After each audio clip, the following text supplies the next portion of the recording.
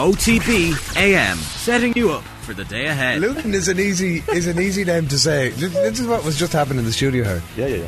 And then I know people who've flown into Luton. OTB AM, live weekday mornings from 7:30 on the OTB Sports app. OTB AM with Gillette Labs. Get the ultimate shave or your money back. Neon Night Edition available now. You know, that wasn't an All-Ireland winning performance. Probably should have won the game based on their second half performance. Is it a step too far to say it was the performance so far of the World Cup? Maybe not. OTB AM's performance rankings with Gillette. I'm scratching my head. That performance was just lacked that intensity. Well, sometimes form is function, and we're straight into the Gillette Labs performance rankings this morning. A very good morning to you. Hello, happy Monday. Colin is here. Hi, Shane is here. Morning, how are things? Well, I guess we're getting straight into it. No time for shilly-shallying. No choice. Dilly-dallying. That's what they're doing. They're like, these lads just, they talk too much crap. Just get into it. That's how they solve it. Just play the sting. We have to talk about it. Seriously, ruthless editorial decision there in the sound box this morning. Enjoyed that. Do it. Straight into the red with Arsenal. We've no choice this morning. How was your weekend? How was your weekend? Yeah, sorry, yeah. How was your weekend, lads? Well, Kildare are All-Ireland champions. Yeah. Congratulations to everyone in Kildare, by the way. Something is stirring. Huge achievement. Yeah, I feel very bad for the Sligo goalkeeper just as they were getting back into it.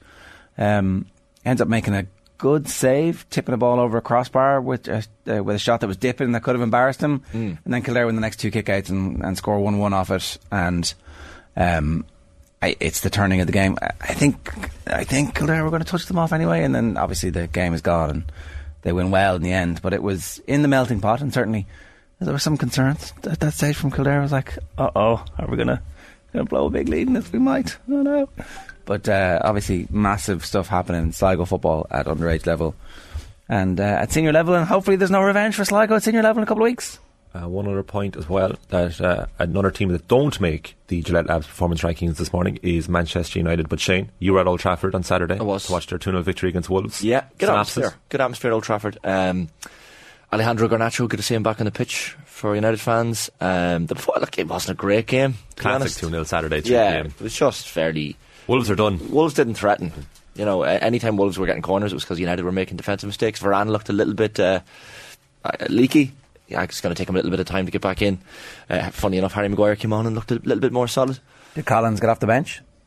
Collins did not get off the bench. Right. It's the problem with centre halves, isn't it? So rarely they come on unless tactically they won't come on. I had a dream the night before the match that Alejandro Garnacho was going to score, and then before the game I was like, maybe stick a little tenner on Garnacho to score. The teams came out and it was like, Garnacho's not starting. I was like, I'll leave it. 84 minutes on the clock. Garnacho's coming off the bench, and I said to my brother, do it. Stick a tenner on. He was 16-1 at that point. And sure enough, the dream became true. All right. So it was a nice little moment. I never knew you I really celebrated that goal. Andrei Kanchelskis so much. I loved Kanchelskis. Yeah. Wow. Mid-90s. That was the retro jersey. Shane had a vintage Kanchelskis jersey on. Have you ever had I saw on his Instagram, have you ever had other prognostication dreams? Are you Mystic Meg here? Is that what you're telling us? Well, the last two times I was over for matches, I called Casemiro to be man of the match in the Carabao final, watching in the pub in Manchester, and then I called Fred to score against Barcelona, which is fairly random. So these dreams just come to me sometimes. You know, it was only the second biggest thing you did this weekend in the sporting landscape. We'll get to that in Amber. We will get to that. Yeah, it was pretty important. Will we get into Arsenal? We'll get into Arsenal. Bottlers. Are we going that far? No, we're not going that far. Yeah, well, John Hartson did yesterday on Twitter. He's making the point that this is now becoming a bit of a habit. I feel like that's a bit harsh, isn't it? The game is a 38 game season. Have to be realistic. Arsenal have, for 3/4 of the season, been outstanding. Final part, they've completely choked under the pressure. Same last two seasons when chasing Champions League place. 38 games, not 30. I think he's right. You think so? Well, I don't know. I mean, yesterday was one of those games where it wasn't entirely smash and grab. I didn't get to see the whole game, so I didn't see the ebb and flow of it. I was watching highlights of it, and it was like chance. Oh, goal down the other end. Chance. Goal down the other end. Like, I mean, come on, Arsenal. I saw the ebb and flow of it because Ferguson was very good. I mean, top notch. I was into the WhatsApp group last night saying, like, I'm really excited because I think that was, and this is hopefully not too much hyperbole, I think it was the biggest game an Irish players played at club level since Caoimhín Kelleher in the League Cup final last season when he scored the winning penalty against Chelsea to win the Cup for Liverpool. In terms of exposure, Super Sunday, mass audience, last chance for Arsenal to keep the title race going. And the number 9 for Brighton on the day was our own Evan Ferguson, and Brighton were outstanding. It's a pity he got taken off with about 20 minutes left, but he played a huge part in Brighton's very comfortable victory in the end. Standing on ankles and the whole lot as well. He was standing on Arsenal ankles the whole lot. Kenny Cunningham gave him a 6.5 out of 10. I thought he was, but he said he thoroughly enjoyed his performance. I thought he was very physical. You know, he didn't do anything spectacular or anything like that, but he was a handful for them, as was the general Brighton front line, to be honest, that Arsenal couldn't deal with. Found it interesting that Mikel Arteta took to apologising afterwards for the second half performance, which I didn't think was too necessary. I mean, these happen in games, but what he could apologise for is on New Year's Day, Arsenal had 43 points, and no team has ever not won the league from that position. So he could apologise for the second half of the campaign. But I don't think the second half performance yesterday. How concerned are we about the signing of João Pedro from Watford for 30 million to Brighton? A 21-year-old striker. Not too much. I think it just adds more competition. I think he'll play more than enough games next season, Ferguson. They put their faith in him. New contract. I think it's all part of the project, as they would say nowadays. Yeah. And 30 million, okay, it's a bit of money, but these days, not huge. Not so much that you'd absolutely have to play him. So I think Ferguson will be fine. It'd be grand. They've shown faith in him. De Zerbi clearly likes him as much as Potter did. From an Arsenal perspective, the first half was just flat. And when you look at the nature of the Newcastle game last week, which was the total opposite, it's like, this is surprising. And because Brighton weren't great. I thought the first half they were all right. I thought it was a very even game in the first half. Yeah, but it wasn't exciting. It wasn't exciting for the neutral to watch. No, but I wouldn't expect it to be exciting at this time of the season unless something defensively is going wrong. It was their second half display that was very concerning. Like, it was 0-0. Yeah. I suppose, they came close twice, Arsenal, but Bukayo Saka had a shot in the first half, whipped it with his left foot near post, just went wide, and Reece Nelson came on as a sub, and shortly afterwards he had a shot far post that just went wide, and that was at 1-0 down. But other than that, Brighton created all the chances. So I see what right back worked, and I was concerned looking at the team before the game. I was like, he's got to be missing the midfield, but obviously he marshalled Martinelli for the time that Martinelli was on the pitch. Like, Saliba's injury is the big thing here for Arsenal, isn't it? That like, there's no coincidence that Arsenal's complete not bottle job, but absence now from the title race really is down to Saliba's absence. Like, Kivior yesterday just purr. Well, he went down for the first goal, seemed to get possibly fouled or something happened to him. Anyway, he went down injured, that's why, and Ciso had an easy header. Look, it's part of the reason Arsenal is struggling without Saliba, but Odegaard, his form isn't as strong as it was. I think Jesus getting injured when he did, and the length of time that he was out, I know Eddie Nketiah did very well in his absence, but you're missing Jesus, and he hasn't been the same since he came back. So it's key players, probably in the decisive part of the pitch, that just haven't been as strong as they were. Yeah, and look, there will be Champions League football next season, and so there will be money to spend, extra money even on top of the money that they spent last year. Look, I think I don't know. The Manchester City and all of the charges they're facing is another storyline that is going to bubble back up very soon, I think, because there'll be a trophy lift, there'll be an open top bus parade, and everybody will be talking about will they actually get to keep this trophy? Is this going to be Manchester City's trophy? So I don't know. Arsenal want to just make sure they finish second in case Man City do get stripped of the title or get points deduction later on. But just to go back to Evan Ferguson, he was interviewed yesterday. There was a piece, I don't know, was it an interview? Certainly there was a piece with him yesterday in the Sunday Times, and there's a quote about his age, and he's like, look, age doesn't really matter anymore. Everyone says, he's young, he's 18, this and that, but if he trusts you and you can play, there's no reason not to do well. This is about his relationship with De Zerbi, and also how it was actually really good for him that Potter got the Chelsea gig, which it has been. And then this is a quote. I look at what Rooney did when he was my age, Benzema, Ibrahimovic, Giroud, and I bring different bits of their game into mine. Make your strengths even stronger and improve on your weaknesses. If he was as good as any of those and had any of their careers, we'd be pretty happy. You'd take it, wouldn't you? Even Olivier Giroud at this stage. even Olivier Giroud, France's all-time leading goal scorer. Yeah, you take Olivier alone. Men's leading goal scorer, of course. 53 goals in 122 international appearances. Yeah. We're asking Keith Tracy on Friday, the kick-off, as an Arsenal supporter, where would he strengthen in the summer? Robbie Keane had 68 goals, so he wouldn't quite fulfil John O'Shea's prognostications. Anyway, sorry. So Tracy was mentioning right back. He is an Arsenal fan. Yeah, big one. And I think that's kind of been vindicated from yesterday when Karim Matoma absolutely destroyed Ben White all game long. Brighton were attacking the left flank, and it's one of those old things, like if you're watching this match, didn't know anything about either team. You would say Brighton are by far the superior side, and they showed in the second half. But Matoma, oh my God, he rinsed them, rinse and repeat, like he's ridiculous, over and over again. I wouldn't call it bottling. I'd almost call it lack of belief from the Arsenal players. You felt like the last number of games they never really felt like even Thomas Partey, big game player.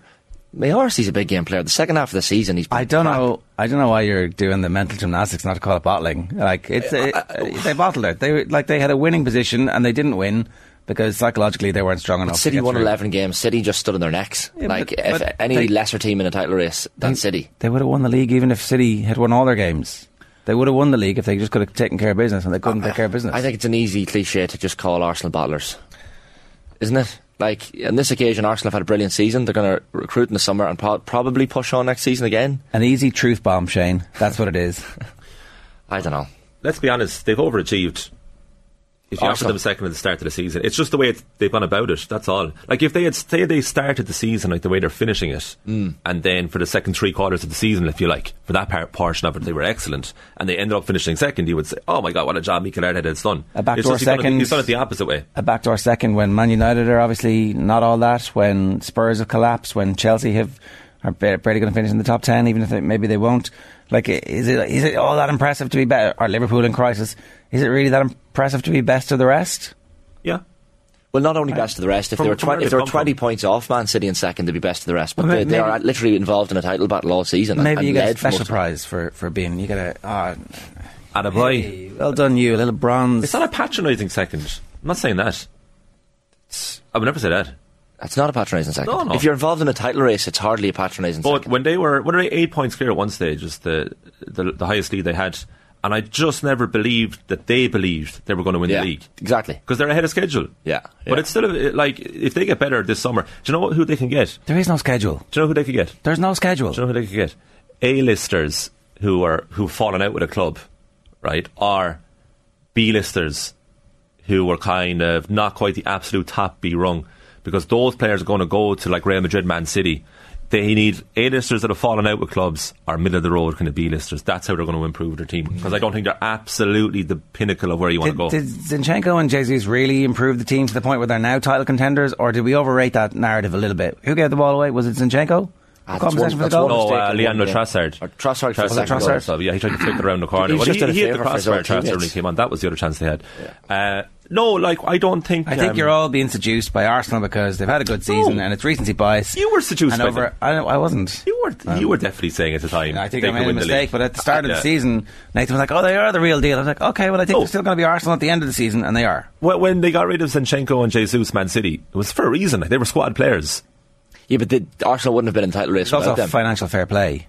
Yeah, for another reason. There you go. Arsenal would not have been in the title race without Zinchenko or Jesus. I know Jesus was injured for a period, but they wouldn't have been. If you look at Arsenal's squad, Manchester United's squad, Chelsea's, even Tottenham's, they've done very well this season. Yeah. It's the order of how they've gone about it is why people think they've bottled it. I just think bottling. They were never. I just don't think they were ever going to win the league, even at 8 points clear. The only time I thought maybe when they were 2-0 up at Anfield. Can you show me the schedule where they arrive at the end? What's the end point of that schedule? What was the schedule between 1986 and 1993 for Alex Ferguson? You know, they were like, this guy's got to go. I mean, you know, you can get there. It turns out there wasn't a schedule, and he would have been fired in the modern game. Yeah, exactly. Yeah. So what's your point? My point is that this doesn't necessarily have to be the end. Well, no, but of Arsenal's ascendancy. It could well be. It's not a one-season wonder. I don't think so.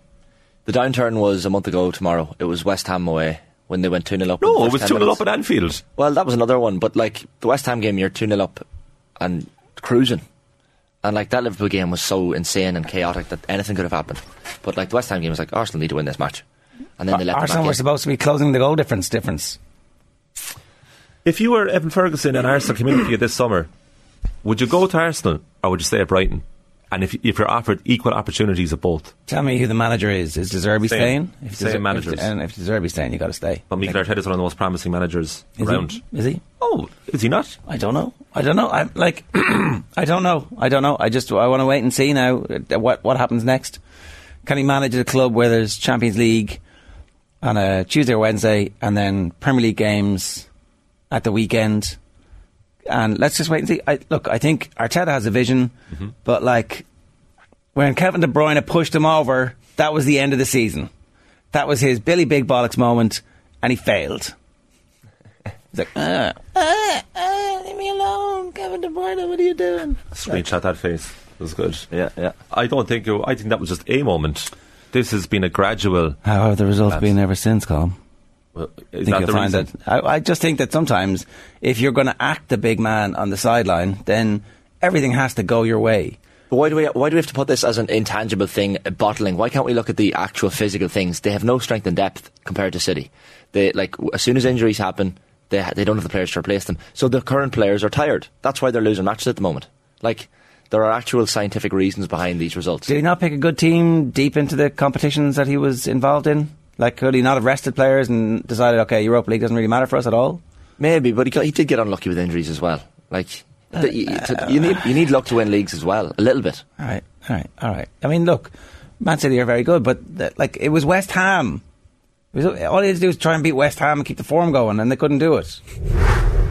Okay, Arsenal in red. What else? Waterford are also in red, lads, after the game against Clare at the weekend. And I don't know, you'd be worried about Waterford hurling because you compare the two teams at underage level, minors and 20s, and Waterford are really struggling at underage. Clare just won a Munster minor championship. I think they're in the under-20s final tomorrow or tonight maybe.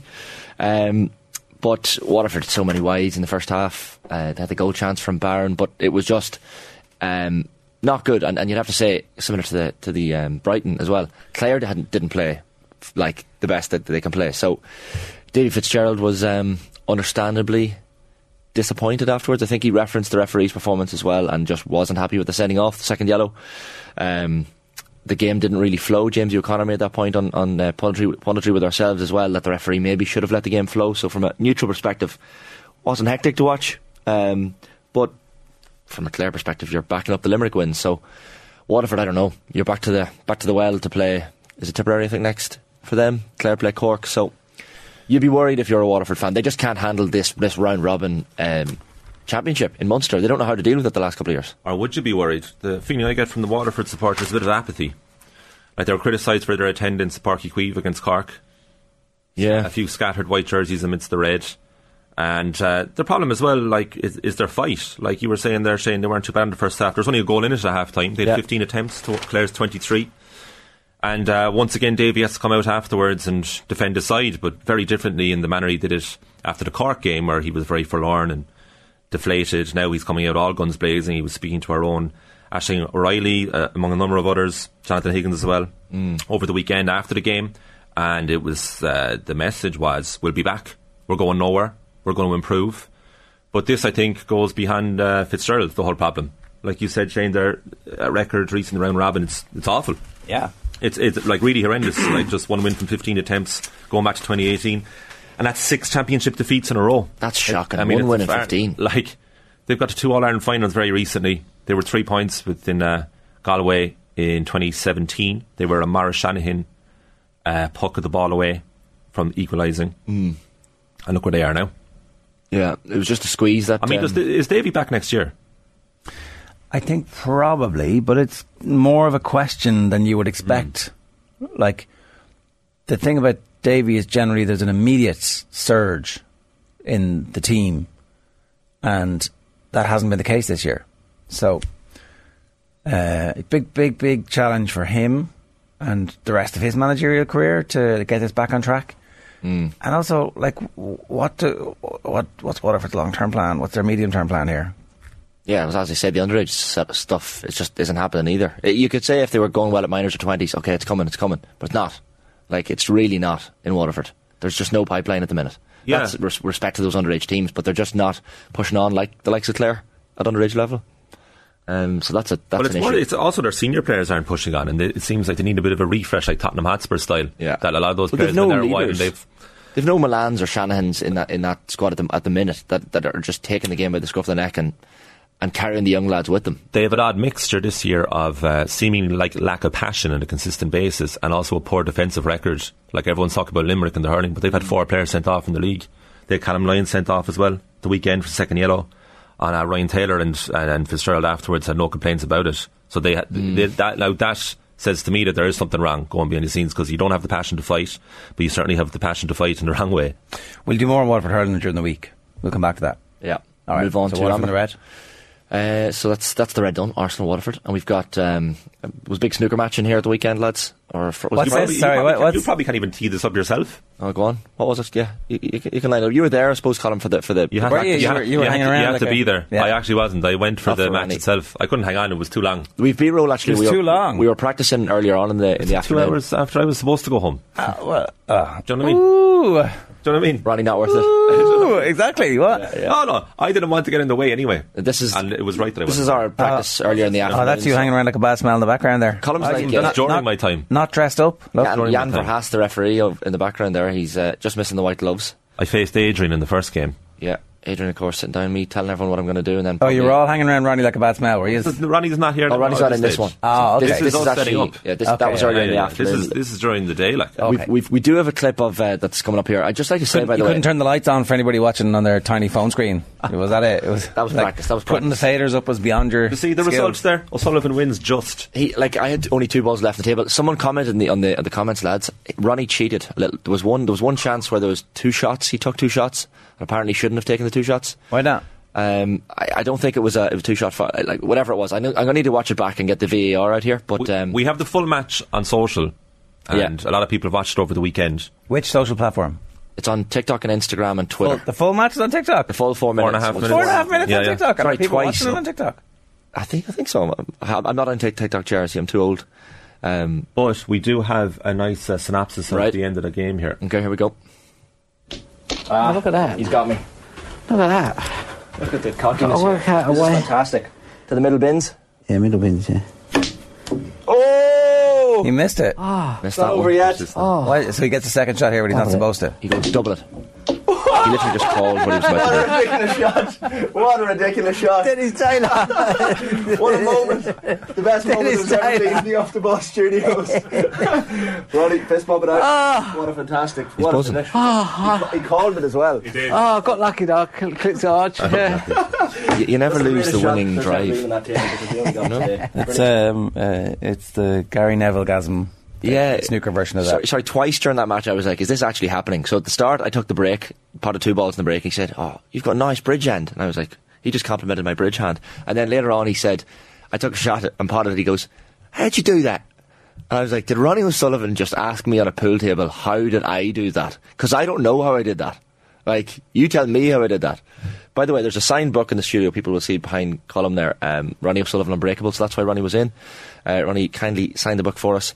If you want to win that signed copy of the Ronnie O'Sullivan book, go into the Off the Ball YouTube channel, click into the video of the Ronnie O'Sullivan interview, thumbs it up so it gets in the algorithm for all the snooker fans out there, and leave a comment. What's your favourite Ronnie O'Sullivan moment of his career? And I'm going to pick one of the comments today, and then on tomorrow morning show, announce the winner, and we'll get that signed Ronnie O'Sullivan book posted out. You could always run it for like 24 hours if you wanted to. That's what I'm going to do, yeah, 24 hours. So, yeah. Show all the people. Go on. All the people. Oh, sorry, this is the cue, yeah, one of the cues that we used in the match. So too far away. It's one of the little ones. But what's special about this? About this particular cue? Special like Arsenal. What's special about this? About this, with the cue? Yeah. Well, Ronnie O'Sullivan used this cue, and it's also, signed by Ronnie O'Sullivan. Yeah. Burying the lead there. Yeah. I actually have a full-size Ronnie O'Sullivan signed cue at home that's framed on the wall. So, sorry, his signature is insanely clean. It is. It's like got his handwriting on my body. I was telling you that came out at the weekend as well. That did come out at the weekend. Yeah. You have a tattoo of Ronnie. No, it's 147 in Ronnie's handwriting that got in Sheffield quite recently. So, all right. It's 047 for Monaghan and 147 for snooker. You know, it's just the way life works out, lads. Were you happy with your performance? The performance was pretty average, but I'll take it. Do you know, I was only 2 balls away from beating Ronnie O'Sullivan in the match. He allegedly... Was he in any way focused? Oh, he was fully focused. Because in the interview... He was choking his cue halfway through. He was like, where's the choke?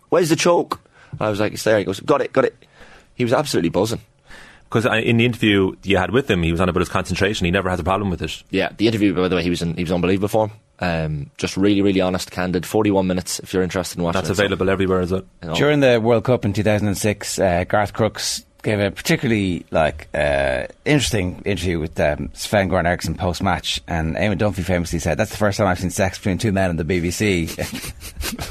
There was definitely a lot of fanboying going on in the middle of the snooker bit in particular. Oh, the snooker bit, there was the interview, there was obviously, it was full on interview mode, but if you're playing pool, sorry, I'd like to think if you were playing crazy golf or whatever with Tiger Woods, you'd be pretty much eyeing up his putting technique. I was like, I don't care if there's a tiny little cue. I'm watching everything he's doing so carefully here.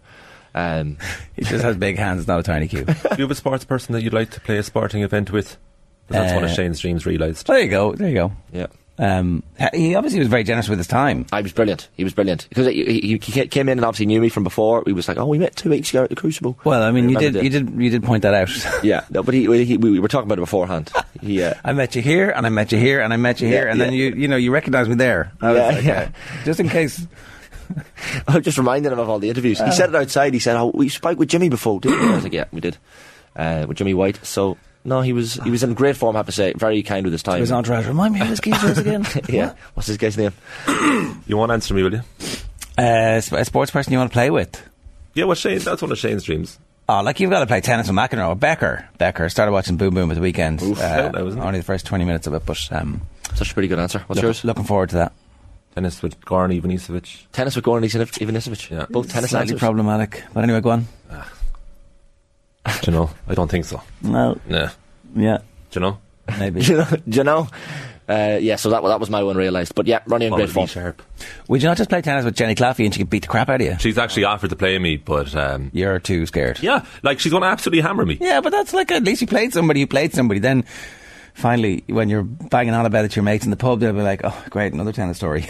So, throw the ball around with Tom Brady, maybe. Well, you wouldn't be able to catch it, and he'd be able to catch it. Oh. Like you'd be doing rugby underarm, and he'd be like, "What is this?" Yeah, that'd be pretty tough. Do you know? Who did I play with? You can't play like the sport that they were good at. Yeah, maybe you play someone that you love in a different sport that you could have a chance of beating. Like Lee Sharp in table tennis. Very Alan Partridge, actually. That idea. I mean, obviously golf with Roy Keane would be great. Watching him he doesn't play. Break the clubs and. He doesn't play golf. Hates it. Well, there you go. Yeah. All the more reason to play with them. No? I'd obviously missed the fact that you were trying to get to the signature on the cue. Someone says Shane missed the cue there from Jer. Hey, very good. Yeah, it was very good. Right, come on. We were like, we started this early. And we did. We haven't even got to the green. How did this happen? Let's move on to green. Shane McGuigan had a stormer for Derry in the Ulster final yesterday in the lovely sunny confines of Clonus. 30,000 odd fans in Clonus. Lovely day. Walking up the hill, everyone seemed to be in good vibes from what I was judging on the TV cameras. I was in Monaghan. There was a few Derry and Armagh fans around in Monaghan town. They got lost, did they? Got lost. Yeah, I suppose the people just couldn't get tickets. They were flying out the doors. It was a good game. Maybe not so in the first half. A little bit back and forth, but in extra time when you have Shane McGuigan taking the game by the scruff of the neck, and that's probably why we've picked him in the green, because the 50-metre free. Was unbelievable. Like, you backed him all day long to put it over, and then Rian O'Neill was able to match him with an equaliser for themselves. You thought Rory Grugan with that last ditch free was going to possibly send it over. There was a little bit of a blustery wind. I think Conor Gilligan was pointing that out with Aisling O'Reilly after the game, so maybe not the easiest to freeze for Grugan, but when Armagh go 2 ahead in extra time, you're thinking they're going to push on here actually and probably win this, so it showed a little bit of fight, and McGuigan, I know Conor Glass was full of compliments for Shane McGuigan afterwards, and he was unbelievable against Monaghan in the semi-finals as well. His shooting accuracy, he takes on shots from angles. You're like, this is ridiculous, but more often than not it goes over. He wasn't just very complimentary. He put him in the top 3 forwards in the country alongside Conor Callaghan and David Clifford. Yeah, which is like high end. Tough to argue with that, though, isn't it? Well, it's a bit of pressure for him now, you know. A little bit maybe. He's ahead of Shane Walsh, but Shane Walsh hasn't done it since last year's All-Ireland final. So, how about Conor Glass's penalty? Oh. He was telling our own Aisling afterwards that he was going to go bottom left. He changed his mind. Last split second went top right. Which is always what you shouldn't do, and apparently should have. Don't change your mind, but clearly it worked in this occasion. Yeah, there's something about it. Paul Gascoigne did the same Euro 96 against Germany semi-final, changed his mind last second, like as he ran up to the ball. Worked out, same with Glass.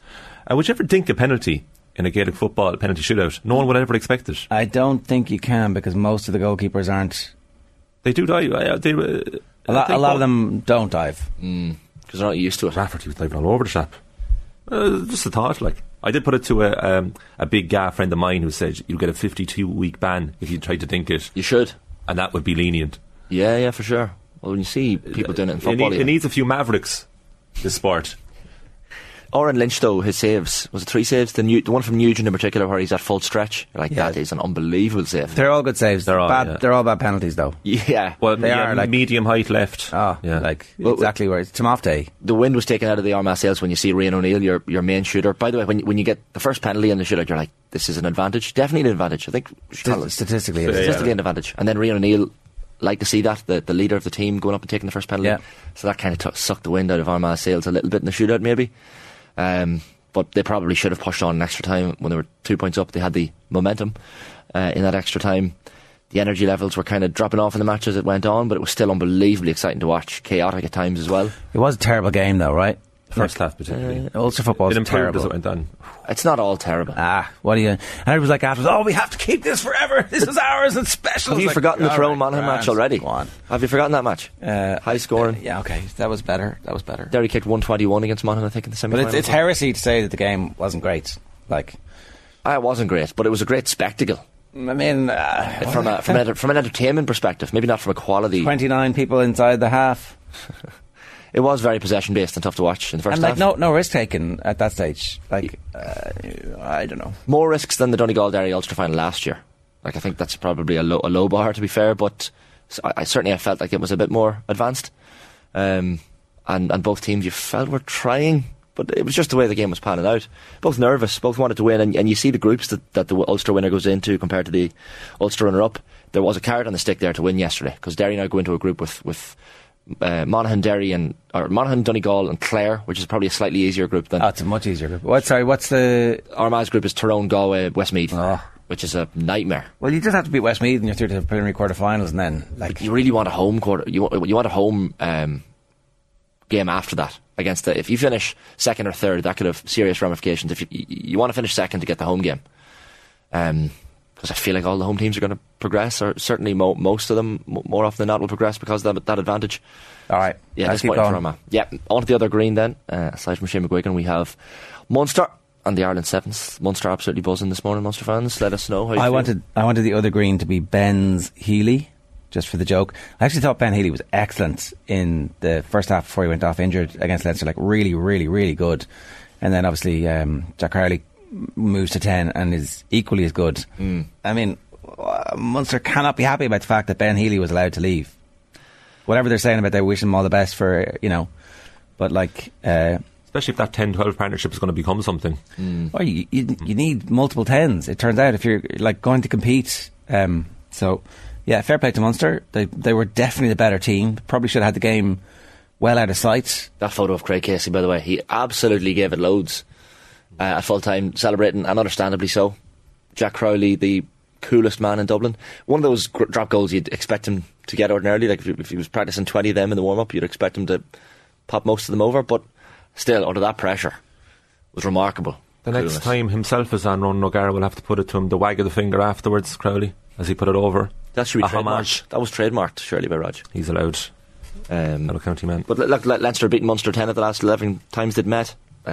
Falling at the URC semi-final hurdle for the second year running, but it was just brilliant. Tyke Byrne was one of the probably the main men that got Munster over the line in the end, that second half performance particularly. Big win for Stormers obviously against Connacht as well. Connacht were really, really good. Didn't roll over and die until the very last second, but they really took the fight to them. But then the celebrations afterwards, we'll show you the video a little bit later on. Yeah.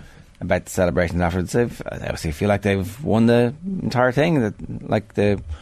The Munster victory down there, which kept their season alive. Bear in mind, a few weeks ago we were talking about Munster not being in the Champions Cup next season, and here they are in the final of the URC. So fair play to them. But I wonder what that does now to Munster in terms of the build-up. They've obviously got 2 weeks more to get all their players back, and they'll basically have everybody full. It looks like everybody fit and available for them. So that's going to be interesting. And then the Sevens. Yeah. Women's Sevens team qualifying for the Olympics. Yeah. 10-5 win over Fiji. What's the general public's interest in the Sevens? I love watching Sevens. Do you? Well, but see, the problem is it's never on. Where was this game on at the weekend? What channel was it on? It needs to... Sevens, if Sevens was terrestrial consistently, I mean, you're talking... Everyone loves a bit of that. It's so exciting to watch. There's constant scores. It's just a bit more... Well, this game finished 10-5, right? Well, yeah. But, generally speaking, it's open and attacking.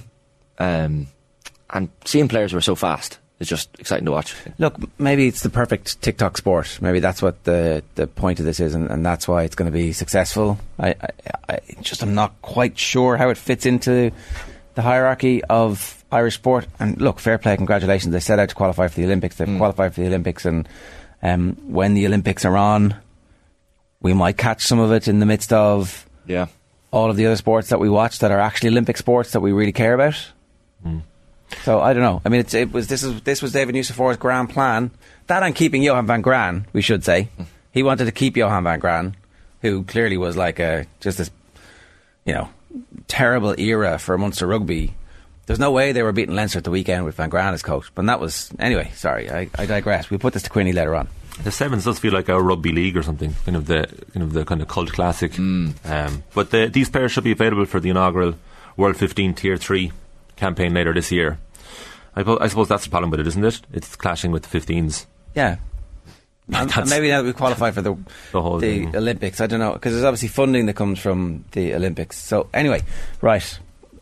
That's all. It was a big moment for them.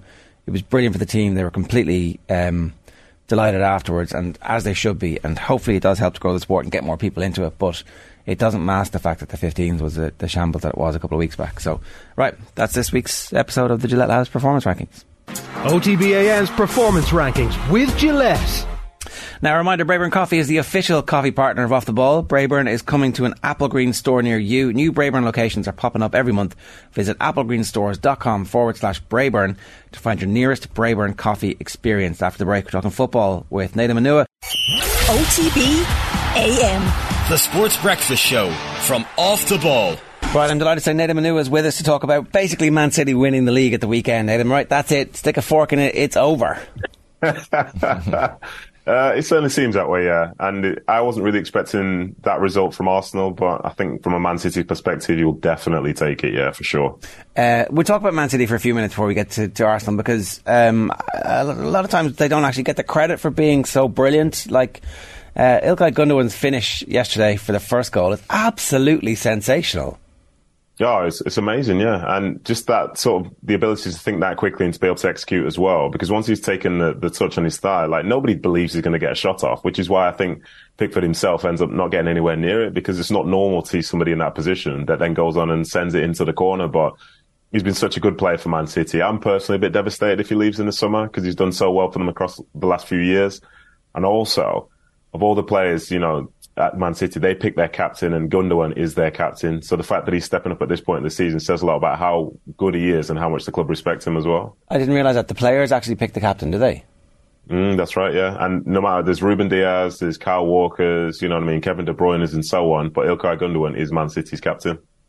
That's interesting, because it does feel like he's getting better as he gets to this stage of his career, that the physicality and the athleticism that he had has not waned significantly enough, but that his influence and his knowledge and his just the experience, he's kind of, it feels like he's still cresting. Now at some point, it's football, so obviously time remains undefeated. Are they getting rid of him a season too early? I don't know. I think there's an issue somewhere in terms of negotiations, because from what I gather, it seems like he wants to stay, and it seems like Pep Guardiola wants him to stay, but the club probably have a different sort of view on it. So maybe it is a year early, but then, I don't know. You never know what the future looks like. And as I say, it would be a shame to see him leave. And you're right in terms of the way he's playing. And I think as well, for some of these players, I think there's him, De Bruyne and the like, for as much as they're doing really well on the field, I think they're also doing like coaching badges and stuff as well. So that means that when they're on there, even though they play in the game, they also see it slightly differently, because they have to sort of teach people how to do it as well. So young players around them, they're almost being coached as well as being played with. So players like that, if you can have them on the field, I think it goes such a long way. And, to make it clear, he's a German international and has been for a very, very long time. So clearly his ability is there, his understanding is there. And, come the end of the season, if City win the league, or if City win a treble even, like, he's going to be the guy that's lifting all three of those, which says a lot about him as a person. Yeah, 100%. The other thing is that they were able to rotate a little bit with the game against Real Madrid coming up. Did they rotate enough, do you think? Was it, obviously coming off a 3-0 win like that, everybody's going to feel pretty good about life, so notwithstanding that, are they in a great spot now for the Real Madrid game with the results of the weekend, I suppose is the best way of asking the question? I think so, yeah. I think But some of these games, when you make the rotations, you want to finish the game with a good result and see everyone in good health. And as it stands, it seems like that's what they've got. I think one or two people probably sort of pushing for places for midweek, but I'm sure Guardiola knows what he needs from that game itself. And ultimately, like, it checked a box. They went to Goodison. It wasn't easy throughout, even though the result make it seem that way. And as I say, they've got that winning feeling. And then they were blessed with watching Arsenal the game after, drop points, so that, this could be a very, very significant week for them. But now the focus will solely be on Real Madrid.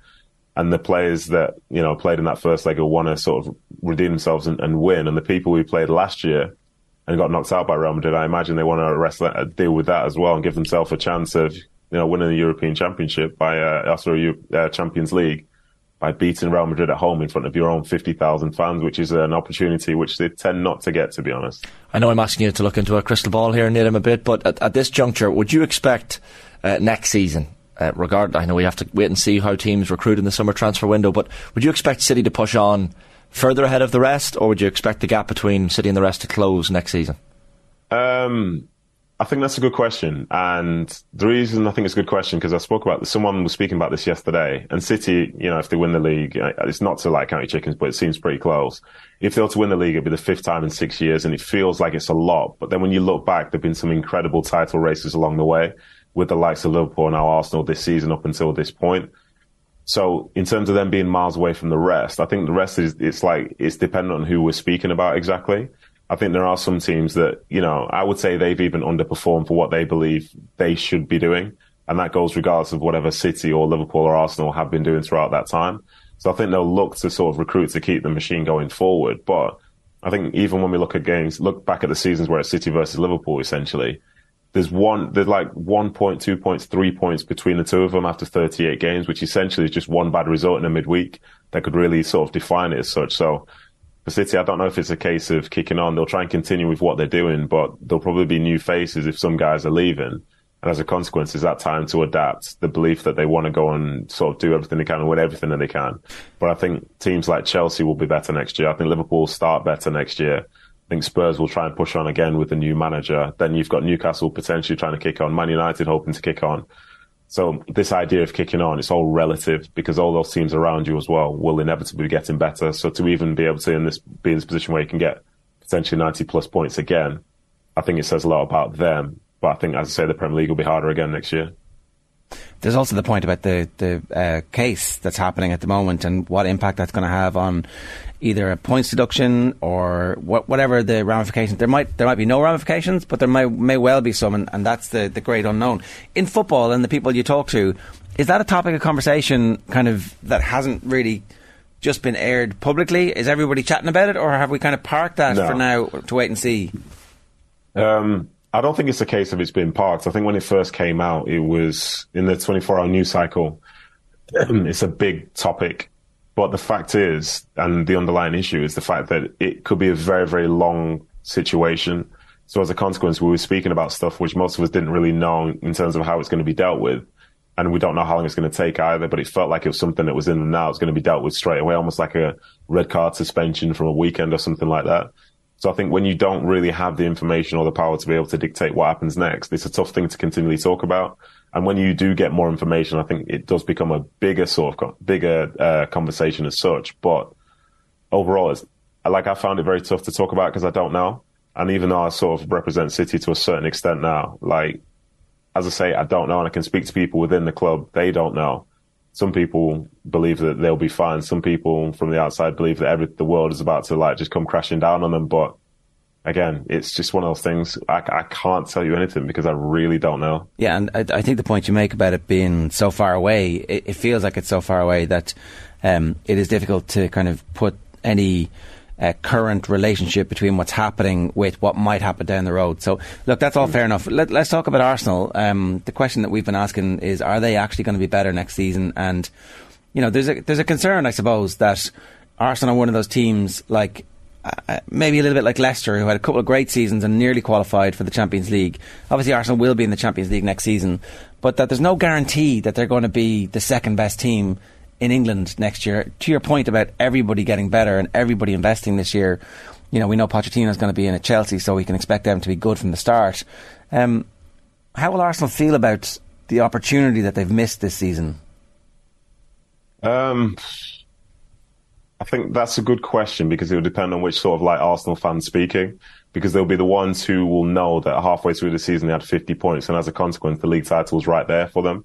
I think it was after game week 29 they had an 8-point gap over Man City, and you'd think with so few games left that would be enough. And it wasn't even supposed to get to the point whereby a game against Man City at home would be defining. Away would be defining, because they still had other games which they could have won themselves. I think they were nearly perfect in that first half of the season. And so, it wasn't a case they were chasing someone down. They were the front runners. So when you then essentially fall away and potentially finish the second half of the season with maybe 37 points after having 50 in the first, that is cause for concern. I think you'd look at some of the issues they've had in terms of, say, personnel dropping out and a dip in form, managing some of the bigger games and some of the bigger moments, managing a lead. But I think they will strive to get better, and I think they've got more opportunity. Looking at the Champions League, they'll probably try and recruit to sort of suit that need. And ultimately, I think for as good as, say, a starting 11 has been for them, maybe 12, 13 players, it seems like the depth hasn't really been there overall in terms of consistent performance and sort of trust from Arteta as well, because overall throughout the league season, he hasn't really tried to change it that much. And I think that probably says a lot, whereas you look at cities and other teams when they've been doing well, they do like to rotate things just a little bit. So I think they'll try and push on next year. I'm not sure exactly what that looks like, but the fact is it's been such a good season for them. But as they walk away, they leave with the place in the Champions League, and that's it. And that place could have been gained by finishing fourth as well. So it's a lot of points to achieve that goal, and to have not been in something later in the FA Cup, the League Cup. I fancied them to win Europa League as well. I think there'll be a huge sense of disappointment, but then they have come a long way since that last year. But, you need to take a step back to really see that. And in the moment, it's hard to not be emotional and say that it's been a disappointing month for them. The words bottled it were being thrown around a little bit yesterday, in relation to Arsenal. And I kind of almost feel like it was maybe just a lack of belief that they could go on and win the league with Man City being the team they were up against in the race. Is there a mentality thing there? Is it harsh or fair on Arsenal to use that word bottled? I feel like bottled is aggressive, especially when it's across a series of games. And in some of those games as well, like the Liverpool game, like the West Ham game, they were playing particularly well. But the two keys, you're playing away from home in the Premier League in the final third of the season. And as a consequence, strange things happen. And, this isn't necessarily a home and away thing, but we just saw Brighton dismantle Arsenal yesterday, but they got dismantled by Everton a few days earlier. At this point of the year, there's a certain skill to be able to just manage those games, manage those moments, and just win football matches. And I wouldn't necessarily say they've bottled it, because it's also taken Man City being essentially perfect for the last 2-3 months, which is an unrealistic thing to sort of perceive the sort of football world through, if you know what I mean. City, as I say, they've been nearly perfect. In other seasons, Arsenal, if they finish on 87 points, you're in with a good chance of winning a Premier League title. I think given the way things were going, they could have finished on 90 and not won one. And that's the reality of the situation at this moment in time, when you have to be so good at this point. But I don't think, it's tough, because I know what people are thinking. It does sound very clear like they bottled it because they had a lead and now they don't have a lead. But I think it just shows how difficult it is to actually get across the line. And I think more credit needs to be given to Man City and other teams that have won the league in recent years, because there is a fine art to be able to get across the line.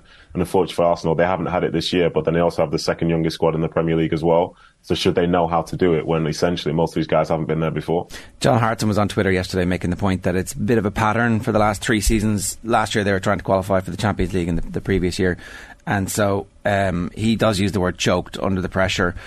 I guess that's the concern if you're an Arsenal fan, is that you get so close, so deep into the season, and then whatever it is, maybe it's just squad depth, but perhaps it's also the manager's treatment of the season. I don't know. It does feel as if the goal becomes attainable.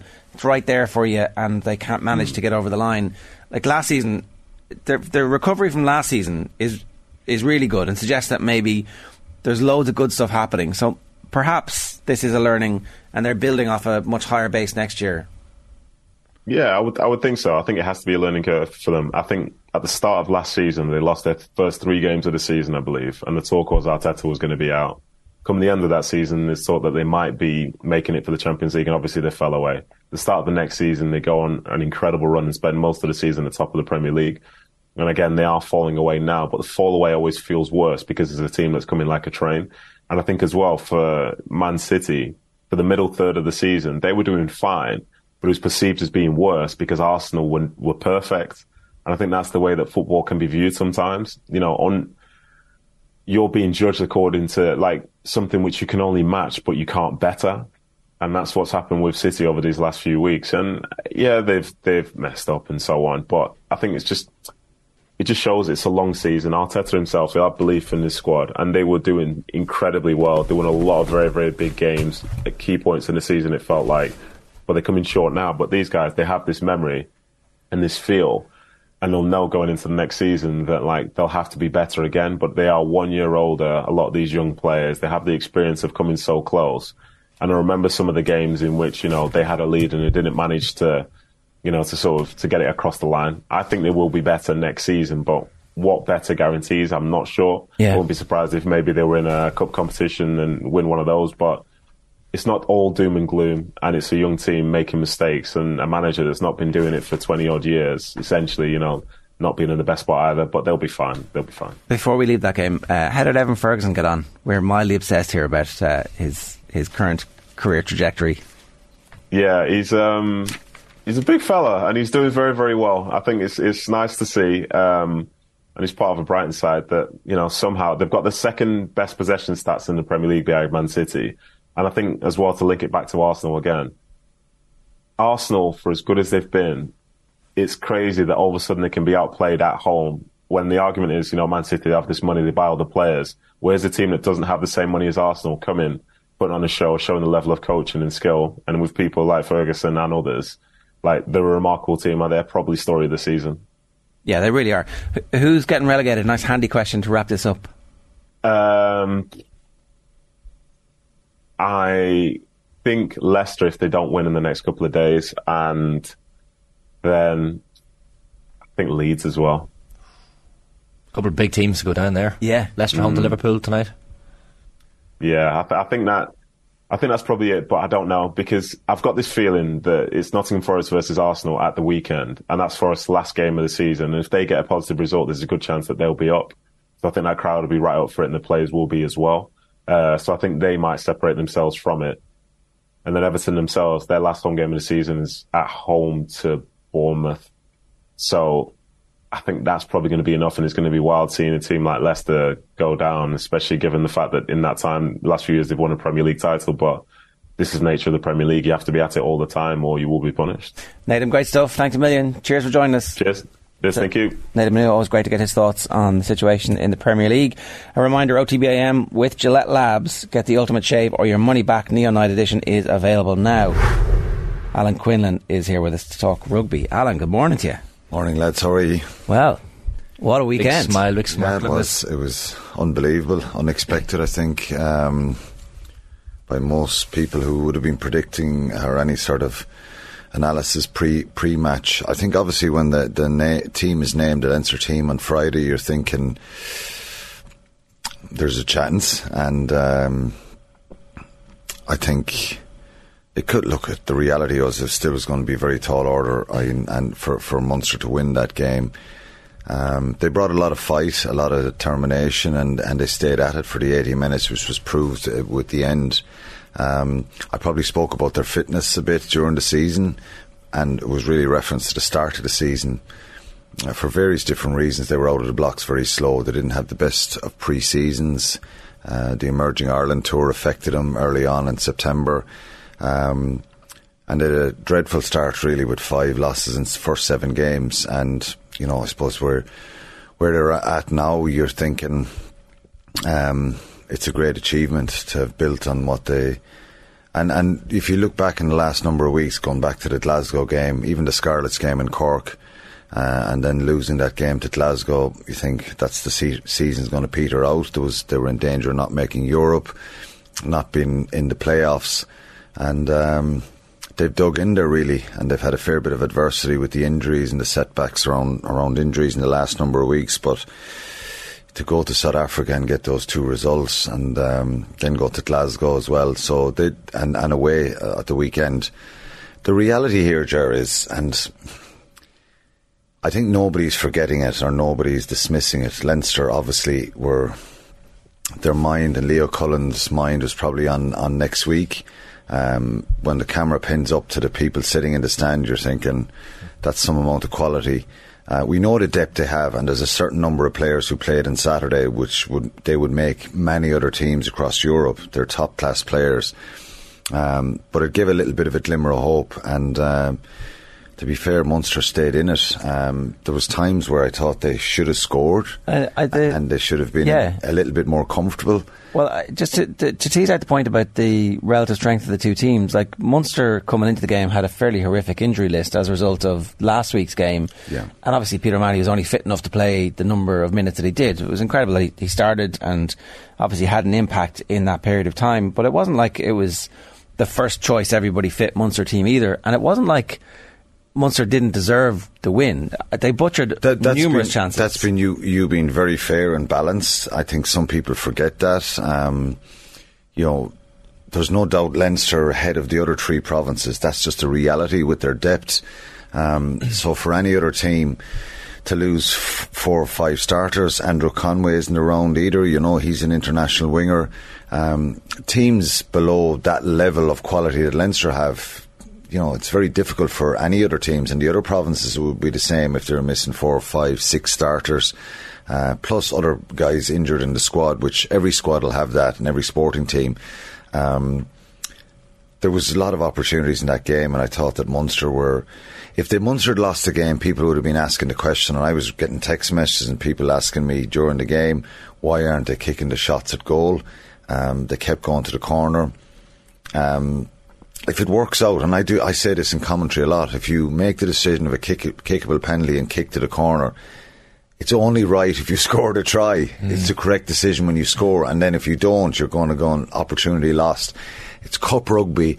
But Graham Rowntree said they're brave, and to be fair, sometimes brave can be linked with stupidity sometimes, but they are brave. And if you look at the stats of the game, Ger, and I want to take people back to Connacht Munster a year and a half ago. It was the end of December, start of January. Connacht beat Munster, I think it was 11-8 or 11-8, and Johan van Graan spoke after the game that there was only a score in it. Connacht had a load of penalties in that game. Munster passed the ball 45 times in that game. And that was the stuff that really kind of was lost, that it was so frustrating to watch a performance of a Munster team going to, and that's, I've been respectful to Connacht, but going up and playing that type of game where you're trying to contain and you're one out passes and you're kicking the ball away. You look at the Munster team this season, and we never thought they'd be in a position to win a trophy. They are now, which is a wonderful situation for them, but they had 20 offloads in that game on Saturday. Leinster had 3. Can I just remind everybody that it's a complete fluke that Van Graan is not still the coach. If Van Graan hadn't been offered the money to go to England, he'd still be the Munster coach. The Ireland hierarchy wanted to give him a contract extension. Yeah, and I was to be fair, I was one of the people as well saying, continuity and all that stuff, learn, you've had a fair bit of time, you've got to change things around as a coach.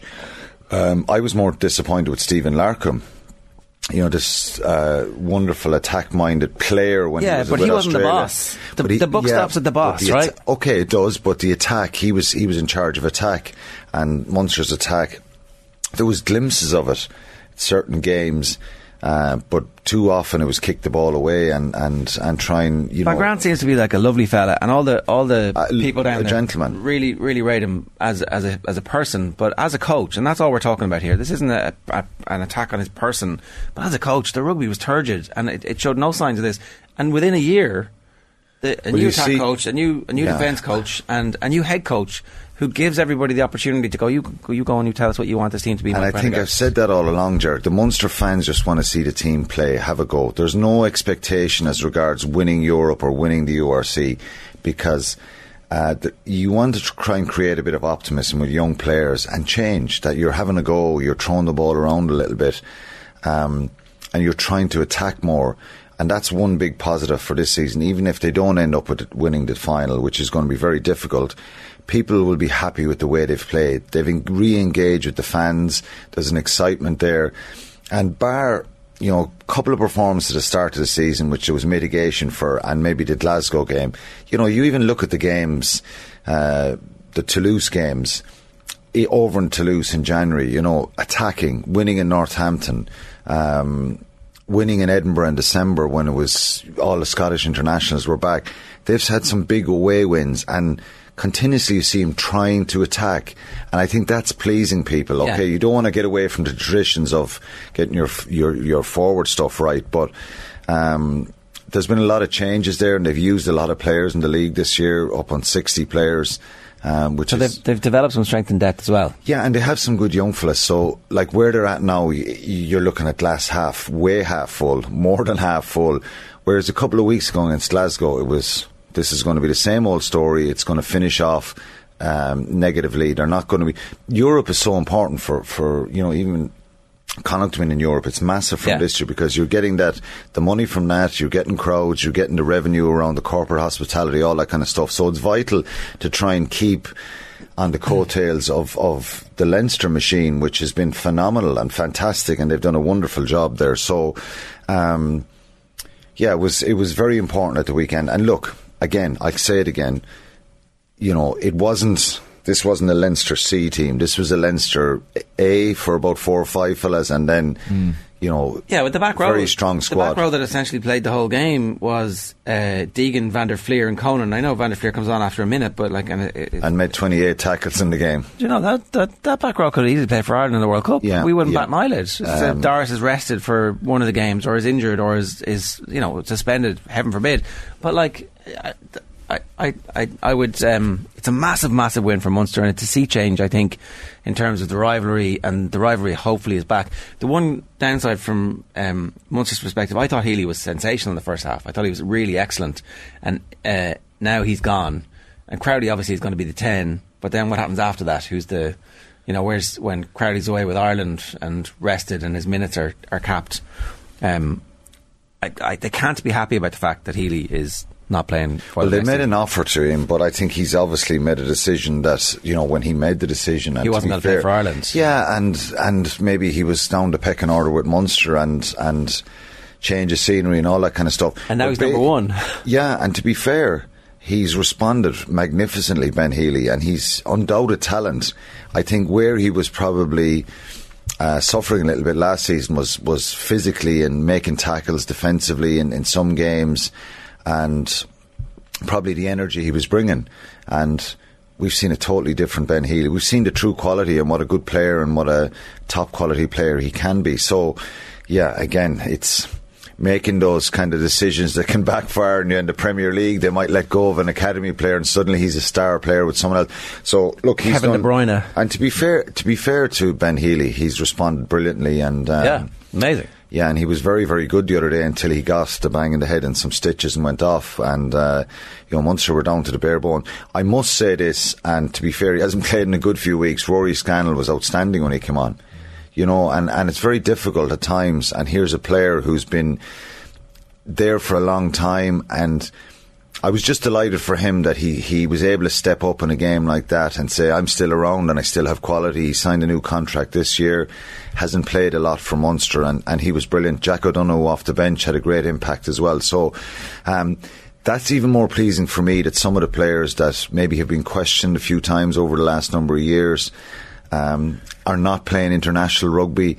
They came on and they contributed, and I think a lot of people can take a lot out of this. Obviously, if you're a Leinster fan and you're ruthless, you're thinking you're disgusted or devastated by the loss. But in some ways, and I know I'm a Munster man saying this, it's maybe a good thing for Irish rugby. I think it's a good thing for Irish rugby too. It gives a glimmer of hope for Connacht and Ulster as well to try and close that gap. Yeah. And you've got to have nothing but respect for Leinster. And again, the reality of what was sitting in the stands is there for everyone to see. But it was a great determination, great heart out of Munster. And coupled with that, they played really good rugby. It wasn't like, we're going to sit back here and kick the ball up the touchlines. They actually played a lot of rugby.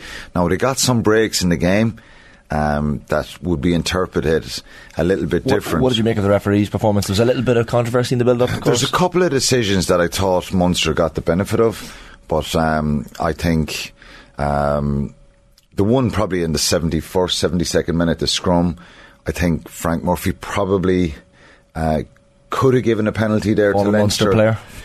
It's not. I know that was part of the build-up. I know that's not to do with that, because Frank has done matches before where I would have said, well, Frank was very hard on Munster, so it's a difficult one for him.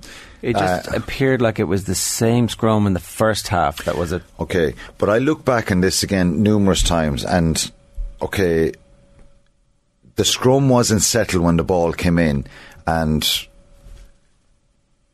could easily have been a penalty. Probably should have been a penalty. And I think if Frank looked back and he said, well, I could give a penalty there. But if the scrum was moving around, it was never settled. So he interpreted that. That's the game, though, because that's on the 10-yard line. If Leinster get a scrum there, scrum penalty, they kick the ball over the bar and the game is over. Luke McGrath could have been sin-binned in the first half. He didn't yellow card him. He had made a tackle on the ground previous to that on Jack Crowley, which was a penalty. A couple of minutes later, his hand is out, where Frisch potentially gets the ball. There is cover coming across. That could have been a yellow card. The Ryan Baird one, which some people said was harsh, that's the TMO called that. So that wasn't Frank Murphy's call. But that's the knock-on. It's kind of hard to see which hand it comes off. And where Bears got I think, look, when you slow it right down and look at it a good few times, you can see it does hit Tommy O'Brien's hand. How much of it, his hand, again, but that was the TMO that Ben Whitehouse called that. Anyway, Munster were the better team is the thing, right? The Leinster fans can give out and complain about that, but that does. Yeah, but complaining about the referee is a bit of sour grapes. Yeah, and I thought Frank Murphy did well in the game. There was a couple of decisions certainly that could have went the other way. So, and they're key, but ultimately maybe it was just that day, one of those days that these things happen, and it wasn't unfair. I know myself from playing sport. If you stay in the fight, Jerry, you create a little bit of luck. Yeah. At times there was both sides infringing at breakdowns. Penalties could have went either way. Very harsh lesson for those Leinster players. But if you look at the amount of tackles that Leinster had to make in the game, it's phenomenal. 246 tackles. When do Leinster have to make that many tackles? So they couldn't kick the ball and they couldn't get their patterns of play going. And Munster had it for so long. That's very worrying from a Leinster perspective. Nearly 60% possession. They'd nearly the same 56% territory. So this wasn't a case of Munster hanging on, and Munster probably could possibly have won that game and possibly should have won that game by more. Yeah. They had great opportunities, and you could argue that they weren't clinical enough and that they should have taken chances. But you don't kick to the corner and suddenly think, well, there's a foregone conclusion here, we're going to maul Leinster over the line. They're too good for that. And I really find it baffling that people start criticising Leo Cullen here. For what he's done and what he's achieved for Leinster. Yeah, if Leinster win that game, he's a genius, and it was a masterful stroke. It's very difficult to pick your full strength team there and manage what they've done in the last few weeks. The only comfort is they've all been at home. They haven't been getting on an airplane, travelling and all that kind of stuff. But it's baffling to think that they question that. Like, sport can be fickle, and Munster have had so many disappointments over the years. So, look, for them to see the joy in people's faces, the kind of die-hard, real passionate rugby fans who've travelled all over to stay with him through really tough times. It was a good day for them, and it was a great day for the team for the effort they put in. Yeah, and a great atmosphere as well. I do want to play you this though, Quinny, because apparently it doesn't really matter. It was all in vain. Oh yeah. The whole thing is done and dusted. The Stormers are the URC champions. They're collecting the trophy. I believe so, yeah. Is this the trophy lift? Can we roll it there, O2?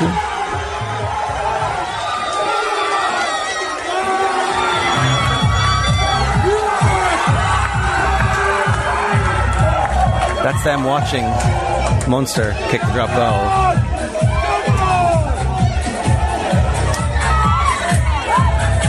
Head coach throwing the babies in the air. Do you recognise these people, Quinny? I do, yeah. That's the head coach, John Dobson, there, and this is Joseph Dweba, the hooker. We're going to F them up. Apologies for any young ears listening. A little bit of motivation, but then somebody else said to me afterwards that because they don't like to travel. They don't want to go economy to Dublin again for the final, and they can stay at home. I just couldn't see Andy Farrell, Joe Schmidt, Leo Cullen, Stuart Lancaster as a coach kind of high-fiving people after a match. They'd be running, like even Declan Kidney back in the day, he'd be running around saying, turn off the music, what the hell are you doing? You think you've won this already, you know? But look, they do. Bit of emotion after the match. They do think they've won it. Yeah. That's really disrespectful. That's really disrespectful to Munster. It was deleted afterwards, as usual. But it still happened, though. Yeah, you need to shoot the cameraman there, who's ever taken that video and posted it. But look, they're an unbelievably powerful side, and they're having a few drinks after the game. I've been in that situation before, where you're kind of waiting on another semi-final to know where you're going to play. I think Scarlets around 2002. They were nearly beating Leinster in Nottingham Forest ground, and we were all kind of watching in Thomond Park, waiting and hoping that the Scarlets would win, thinking that you've a better chance against the Scarlet side. Not being disrespectful, they had a lot of great players at that time and really good squad, but the English Leicester team was full of all the English internationals, and Back and Johnson and all these fellas, and we're thinking if Scarlets get there right, it balances itself out a little bit. It's on in is that the hand of God? Well, we weren't 2002. Yeah. It's just so brazen, though. I've seen teams celebrating like, you know, a potential opponent or whatever, but it's probably the coaches there that are allowing, you know, look, they're relaxing. They've just won a semi-final. I can understand players being delighted. They do have home advantage. And do you know what I mean? But Joseph Dweba kind of a little bit into the camera. I don't know, a strange one for me, but.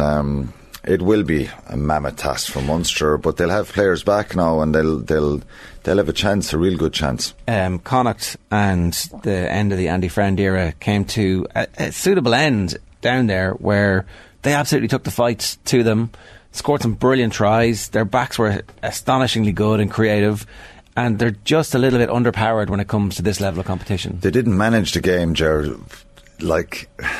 That'll be the frustration when they look back at it. Territorial kicking, exiting out of their own 22, mistakes, you know, kicking penalties down the touchline. Jack Carty kicked 2 of them dead.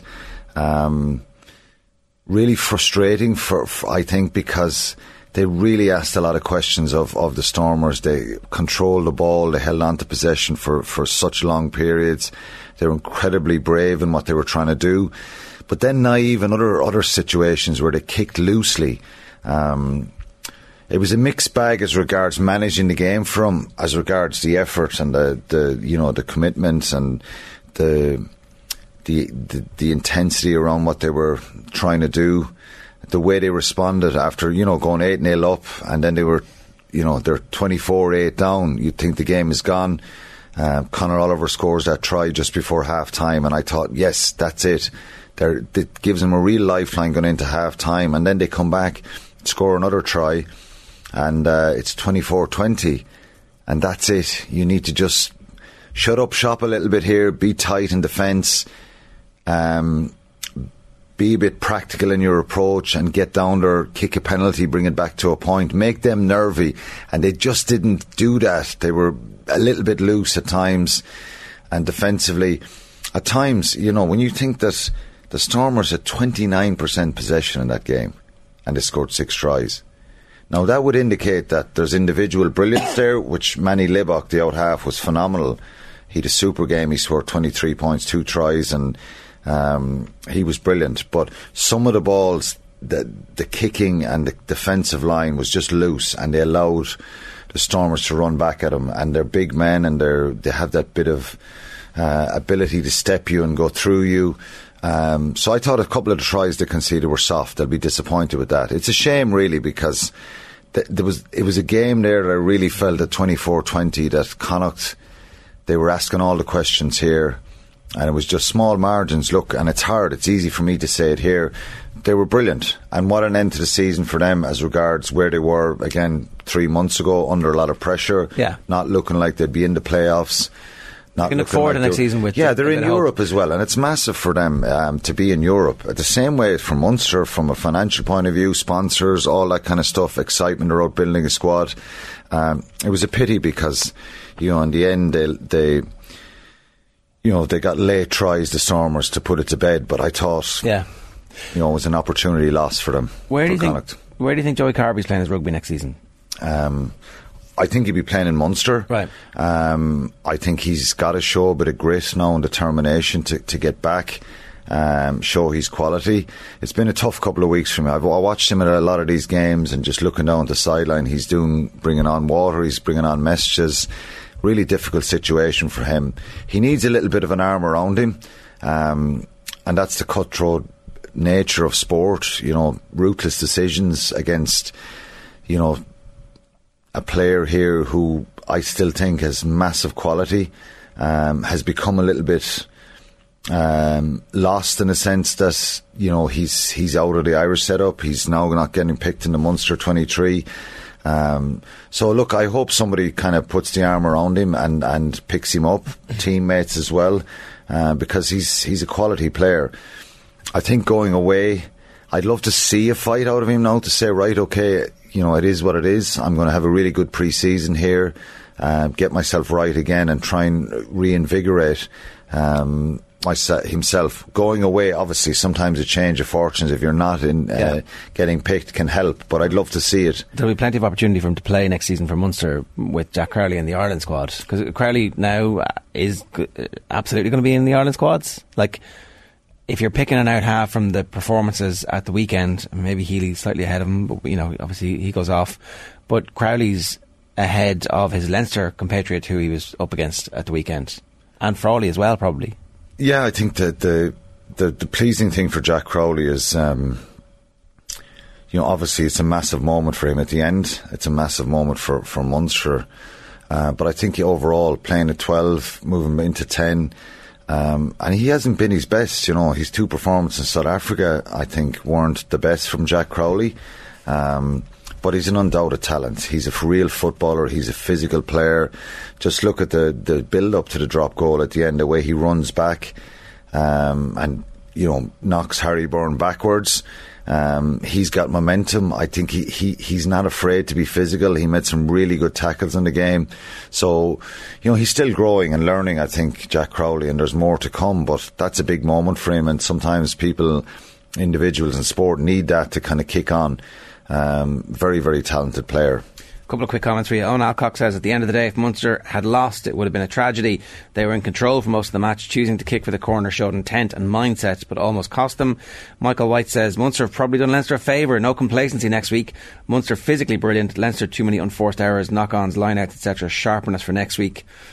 I don't know how important this week. I don't know how important the defeat is. Like, it's just a downer in training for a few days and then they move on. I think it creates a bit of tension, a bit of anger, more determination. Not that you kind of would drop your standards. I don't think Ronan O'Gara would be thankful to Munster kind of poking the bear a little bit like this, but will it have an impact on that game? It does bring a bit of pressure on Leinster, and if it's used in the right way, it can fire them up even more. Very small margins at this level, Shane, and sometimes the mental thing of creating that edge. But look, Saturday will be a belter of a game, I think, against two heavyweights. But I think Leinster, look, very small margins. If Leo Cullen wins that game and Leinster win it, it's the best decision ever. So you kind of live by the sword and die by the sword. And look, inevitably, the run of matches, Munster had won 2 of the last 12. One of them was a Rainbow Cup match. It was just their day on Saturday, but they created their day over a period of time. Yeah, and I think the last number of weeks they've become tighter as a group. I think South Africa really galvanised them that trip. And I have one last one for you here. We've got time for. Has Antoine Frisch a chance of the World Cup squad? Asks Peter M. I would say so, yes, and I've been saying that for a while. He needs to probably, just tighten up in certain parts of his game. But he's a wonderful player, and you look at the end of the game, him cleaning out breakdowns there. He's not afraid of the hard yards, and he's the most similar player you'll see, probably not just in Ireland, but in Europe, to Gary Ringrose. He's not at Gary Ringrose's level, but I think he has the ability to get there. He's a great elusive runner. He's physical, good carrier, and I think he has a chance. I think he will be being looked at for sure. Did any of the Leinster players damage themselves in the eyes of the Ireland selectors, given the fact that they couldn't upset the rhythm of Munster and that they get sucked into playing the game and allowing Munster to dominate the way they did? No. There's no player that played for Leinster at the weekend that would have damaged their Irish chances. I think it was an incredibly intense game, and that's the way it should be looked at. Credit to both sides, like phenomenal work rate and tension and intensity to the game. So there's nobody there that had glaring mistakes and made had lots of issues and that played themselves out of contention. It wouldn't be viewed like that. Obviously, if it goes over a number of games, you start to look at that. But no, I don't think so. What about the Leinster players who weren't playing? Much better for them not to be playing in that game when you lose, when it comes to selection for this week. If they were playing, it's unlikely they would have lost, to be fair, because they're top-class, world-class players. It isn't just good international players. There's world-class players there that the camera was panning to up in the stands. So Munster were given the opportunity, they took it. If they didn't, someone said to me on Friday, if Munster don't win this game, it'll be another disaster. It was like that game the end of May last year when Leinster, with a very much second stroke third string team, beat Leinster 35-25 in the Aviva.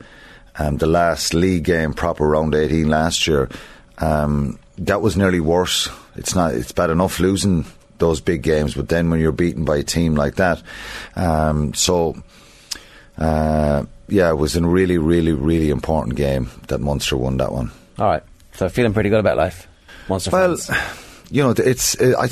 like the fact that they jumped around at the end, and that's out of respect to how good Leinster have been and are.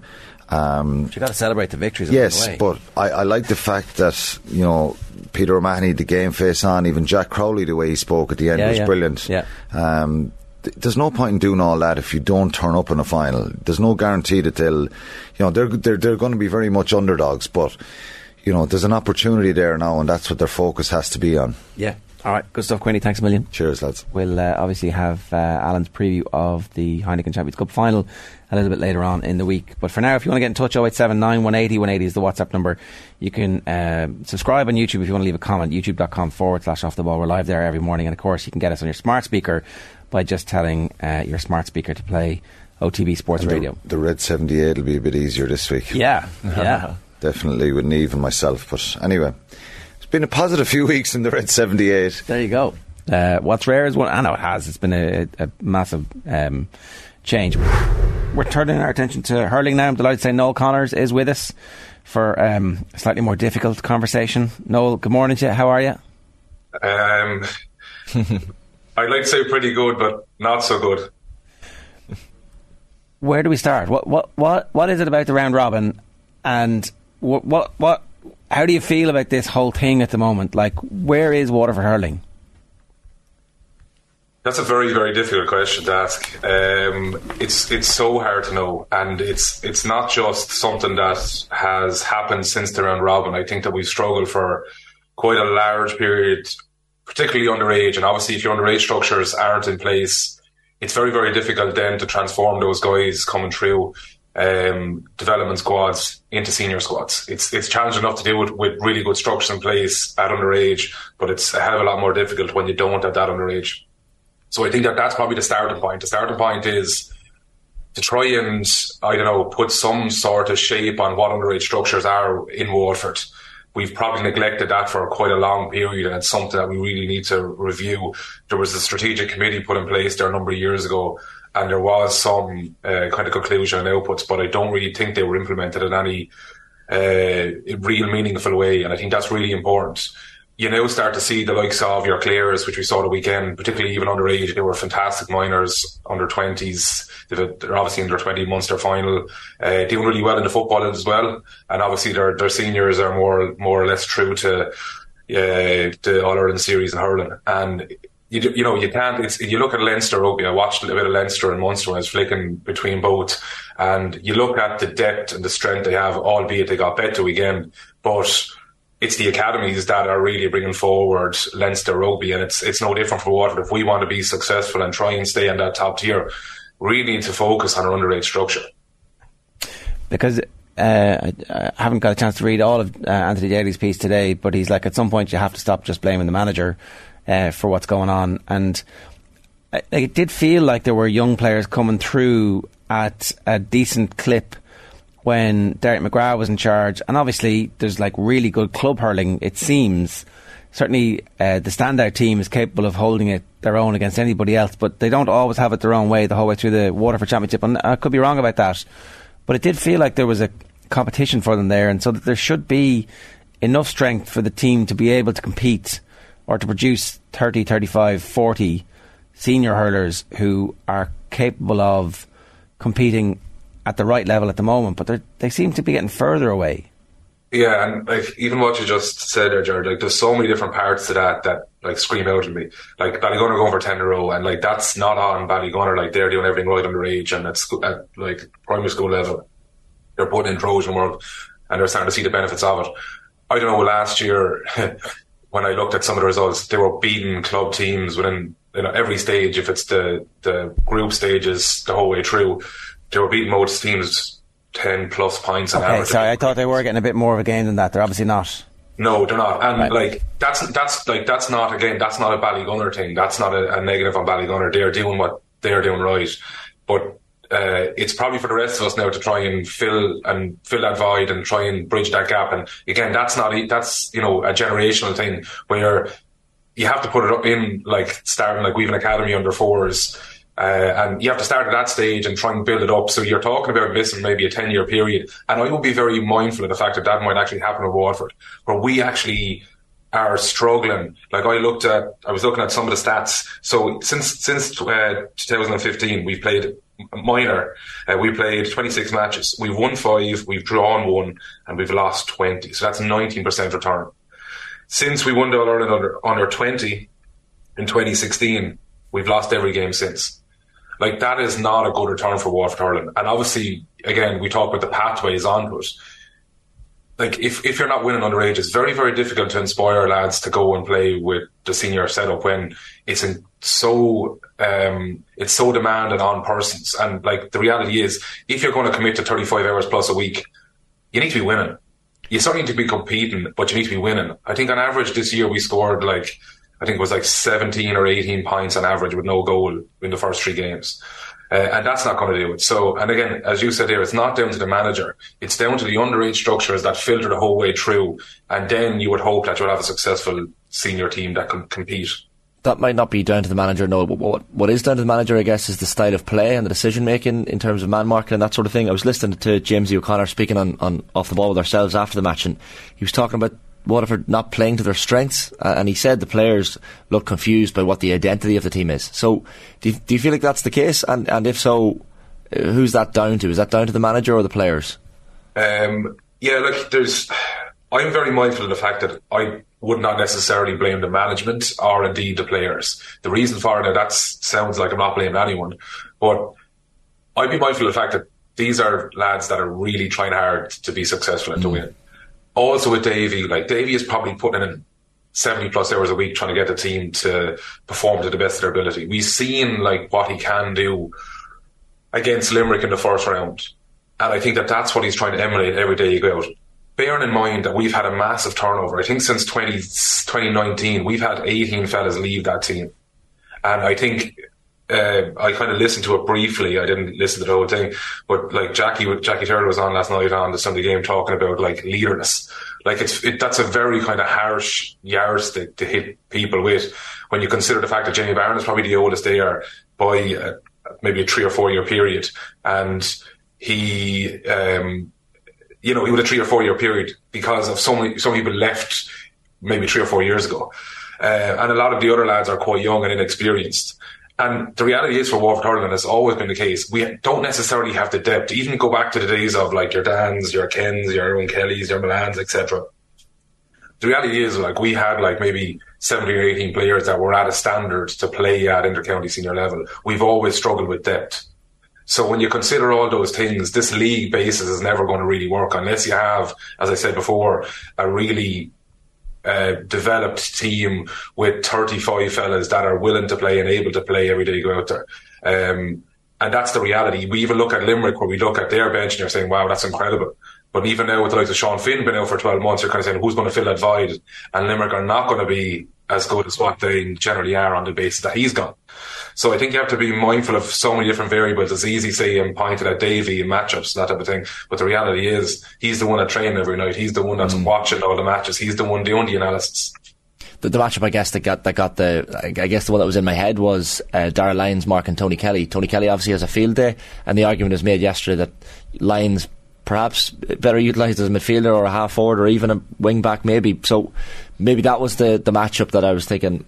Look, it's not easy to mark Tony Kelly, let's be honest, but was Darragh Lyons the right man to put on him? And the other side of the question is then, who do you put on him? You know, the obvious thing is you say, oh yeah, you don't put Darragh on him, but then like who do you put on him? So I understand the point, and like again, as you said, Shane, like it's very easy, like say, who marks Tony Kelly? Is it who keeps Tony Kelly quiet for 70 minutes? It's a very, very difficult thing to do. If you can kind of keep him quiet for 30 or 40 minutes, you'll be doing particularly well. But I think like the core of the issue is for Waterford hurling to be successful. And again, as I said, it could be a 10-year period where Waterford might not necessarily be successful, because you really need to look at the underage structures. Like Clare have put in phenomenal work. Limerick have been doing it for years. You need to put in like things like your coaches underage to make sure that, you know, if you're starting out under 12s, that you're not necessarily like just picking like 24 lads under 12s that are at the best age, because they might be a lot bigger and stronger than the other guys. But like the reality is, by the time they come to 14, will they still be the best guys?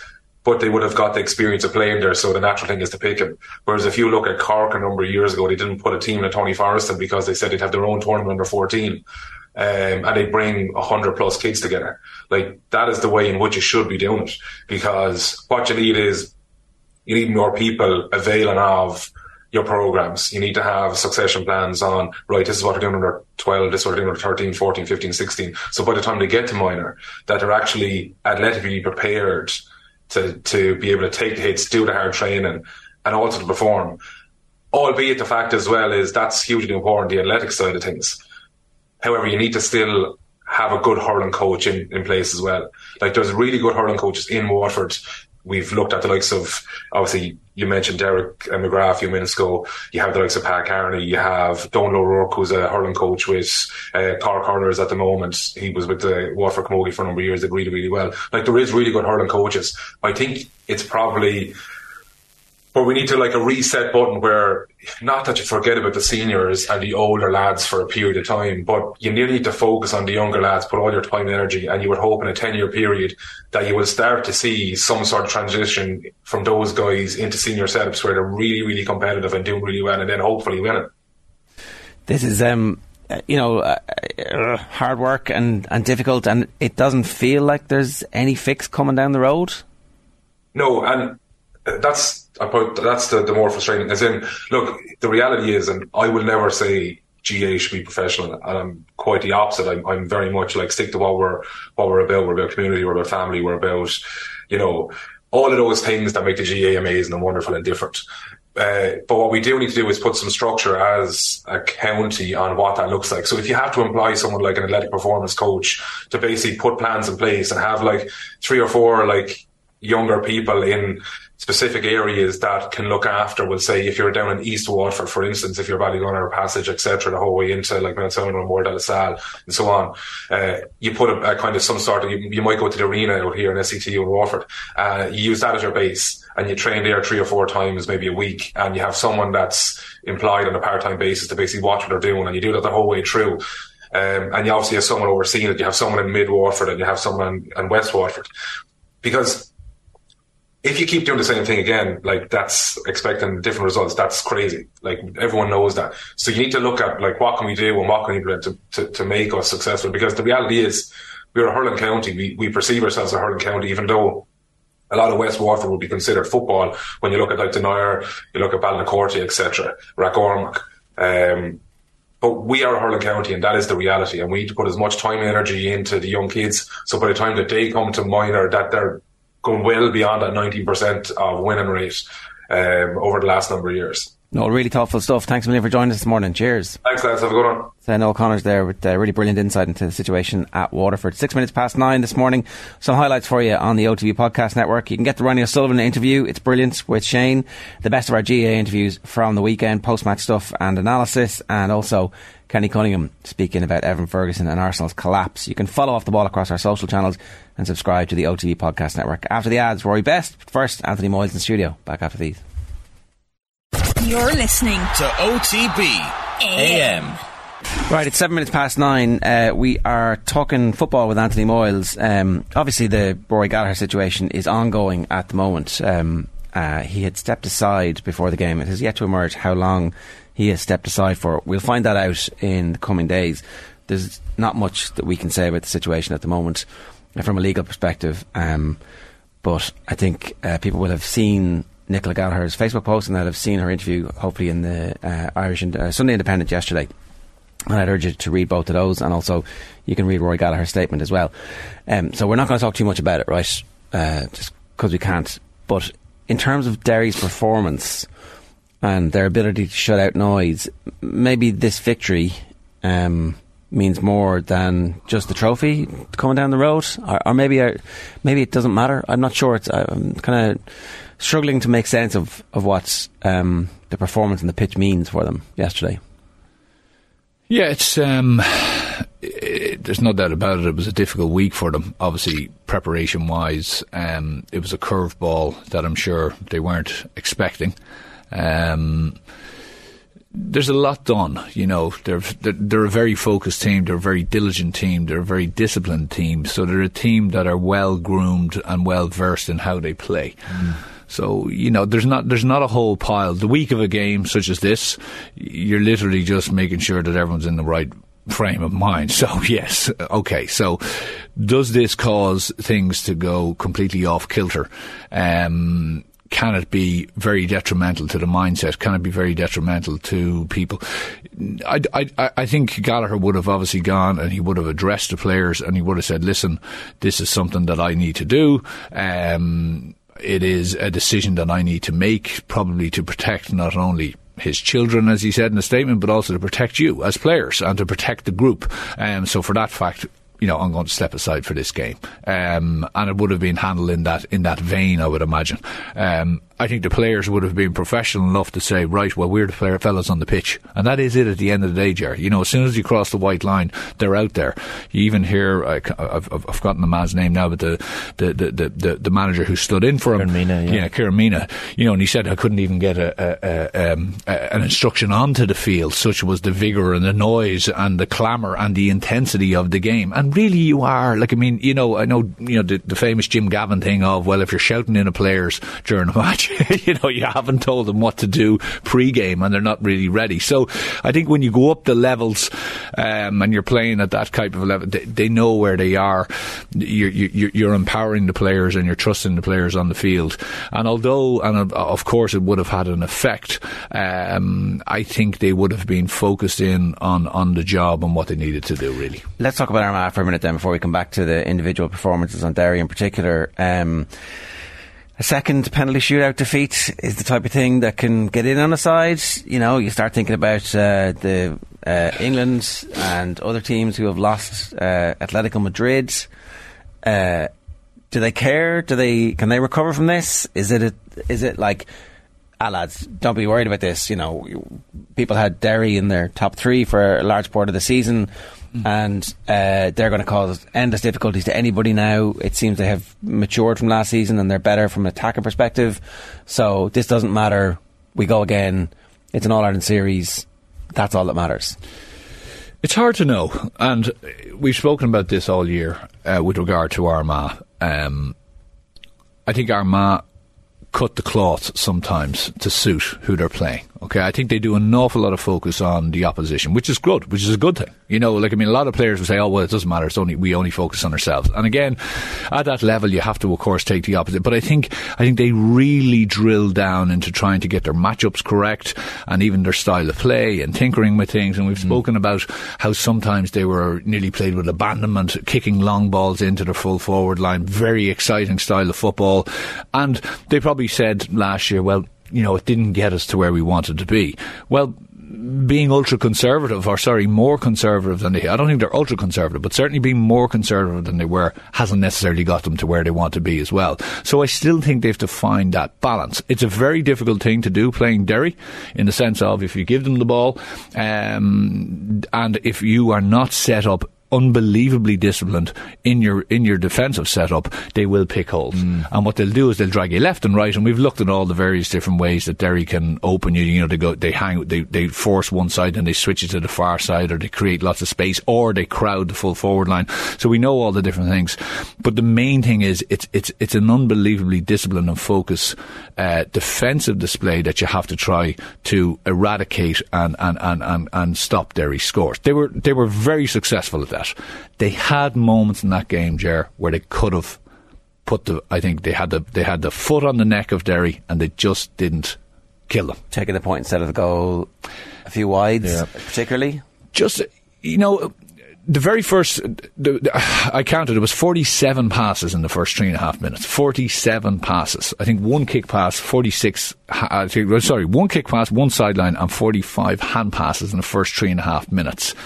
First 3.5 minutes of the game, which kind of set the tone for the first half. Now, it was hard to detect, but there was a big breeze there in that first half. You can see one of the in the first half. There's a ball that looks like it's going well wide of the left, and at the last second, the wind takes it. And I think McGuigan takes a free as well, and it kind of drops short. You could just see that the breeze that was against. So I just felt that again, their conservatism cost them in the end. Now, there's a very thin line between what you need to do there to be disciplined and to be set, and then throwing the shackles off a little bit. You can get caught between two stools, but definitely the Charlie O'Byrne, the opportunity he had at the end, again, that's nearly a mindset. It's kind of, we're in this, take the point, whereas the goal is on. Ryan O'Toole on it and just head down and go for it. Yeah, and probably, at that stage you're saying, because at the end of the day, you're into the All-Ireland series,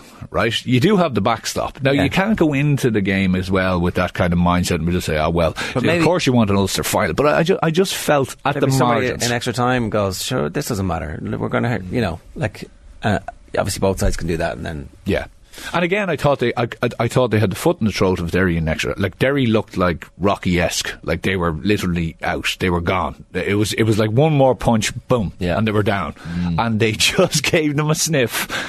And to be fair to Derry, they took it. And I thought there was only one side really winning the penalties. I just thought, well, Derry are going to take this. Armagh have Galway, Tyrone, and Westmeath in their group. Not easy. Jesus. Well, it's hard to know what the story is with Westmeath. Like, we thought that they were going to use last year's Tailteann Cup to springboard, to get up to Division 2, to guarantee themselves Sam Maguire for, or get as close as possible. But then they just haven't performed at the level that we thought they would. Armagh will have Westmeath at home first, I think, as well. So at least you get that game out of the way. Maybe get a win. Once that happens, they've qualified. Yeah. Yeah, they need. Well, it's sorry, without disrespecting Westmeath, because I'm sure Westmeath are waiting in the wings for them. It's the best of the three, shall we say, outcomes that they possibly could have, because they have it at home and they can get back up on the horse and go again. But that's not an easy group. It's not an easy group. They will like the shot at Galway again. Like, if you're McGeeney that week, it's not hard to get them up. No, and I think, again, they did an awful lot of things right, Ger. Like, they did a massive amount of things right. And, there is the difference. You lose, you go home, and you're thinking on the bus, or you're thinking that night, you're lying in bed, you can't sleep, and you're thinking, geez, if only I gave that pass, if only I fisted the ball, if only I took the shot, if only we caught that ball. It's those margins. And, of course, when you win, you're thinking, you don't think about those things. You're thinking, well, are we great, lads? We've done everything right. Yeah. So it's small, tiny little, because for a lot of the game, I thought and people would say, well, it was a tactically really astute game. I thought Joe Kernan was interesting the other day with Conleth Gilligan on the show. And the last question was asked, and he referred to the conservatism and taking the shackles off the Armagh team. Now, that could be the same as in me, like, well, they don't just kick the ball in, things have changed. But I think there's definitely a feeling, and but you get the sense that whether it be outside or inside the camp, there's probably a feeling that there could be a little bit more. Like, and I mean from a forward, you know, and a kind of as I say, just kind of being a little bit more flair. Well, I think 318 of their scores in the championship had come from half-backs. Like, a lot of their scores, their forward line don't do a hell of a lot of scoring compared to some other teams. But as you say, it's down to little moments. Like, I think Kieran Mackin tried to track Brendan Rodgers for a bit, and that's not an easy job to do for anyone. Rodgers was brilliant. But the goal, like Rodgers' goal, and that was the kind of the thing that kept the gap between the two teams for most of the game. I don't know where Ethan Rafferty was going. Yeah, like, there's no man's land. Just not a keeper, like. Yeah. Well, and that's the problem again. So that decision. But look, what he gives you, of course, he kicks some unbelievable scores. He kicks a brilliant score near the end, which is, I think, maybe puts them 1 or 2 up, whatever it was. So we've spoken about this before. What he gives you, I think, far outweighs what you potentially lose. But of course, when it comes to the crunch, and it's Murphy's Law, he ends up doing a job at the end, which is a very goalkeeper reliant job, i.e., save penalties, and that is an art, and that is a skill, and maybe that is something that's a keeper who's going to be, you know, like, and it's no knock on you, mate, but like, this guy has a lifetime of doing this, and that's good thinking, you know, and I think that's the next evolution, actually, you know, potentially, because if you were ticking all the boxes, if you were getting right down to the granular, that's probably where you are. And, you know, the goal, yes, he goes to come, he realises I'm not getting there, and when he should have made that decision a lot quicker.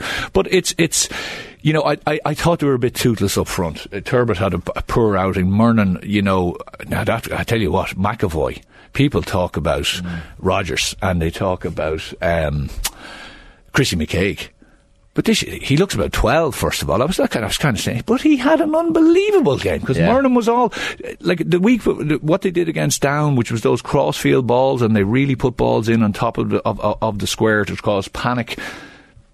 Wasn't even considered because of the power that they have back there. Lynch in goal, of course, but McAvoy I thought was really, really good. They have a great full back line. Look, Derry will be happy. I don't think Derry were at their full tilt. I really don't. I thought as well maybe the week hampered them a little bit, but I didn't feel they had that same amount of energy. I thought they were a little bit off. I thought Glass was, even though he came into it right at the end, I thought he was quiet for a lot of the game. But look, Armagh will dust themselves down. I thought McGeeney spoke well after the game. I think he was interviewed by Ashton. I think he spoke well, where he just said, and he's that type of fella, McGeeney. You know, he it hurts him. Very even-tempered. Correct. Doesn't necessarily show it. Will be absolutely hurt inside, no doubt about it, but I think he will get them to a point where he can use it as fuel for the next day. You'd imagine so. Like the kind of last performance as well, he probably wasn't being utilised to his best degree, but then at the end he comes up and he scores. We were mentioning earlier that the penalty was ridiculous. But Glass is only 25, McGuigan's only 25. This Derry team aren't going away anywhere, you know? No. I would have said Glass is much older, but no, he's not going away. But the catch before that, you know, when he goes up in midfield at a really vital time for the kick out, and he goes up and plucks it, and even just driving on, like McGuigan last year, if you remember, he got injured, he was targeted a lot, he was showing his ability, but this has just been, like, I mean, he was everywhere. He was back in the full back line, picking up balls. He came out around midfield. You know, his point scoring and the backing of himself is just fantastic. Did the better team win on the day?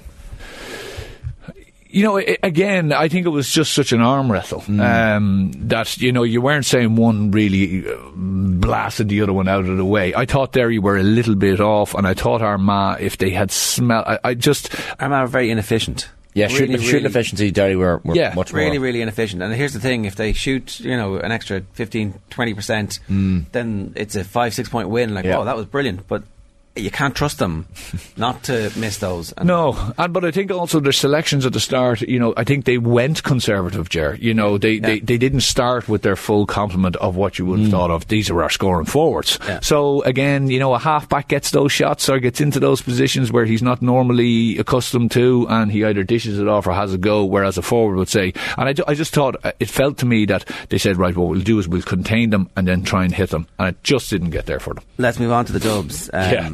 So they're still shuffling their deck. Still not entirely sure exactly what their best starting 15 is, but they do have strength in depth, and I think there's no issue with Jack McCaffrey, or at least certainly Desi was playing it down afterwards, comes off early enough, and they said it's just a minor injury, so presumably he'll be back at full tilt. He is a game changer for them. You see the difference between him and Mannion being in the team, and Con in the team fully fit.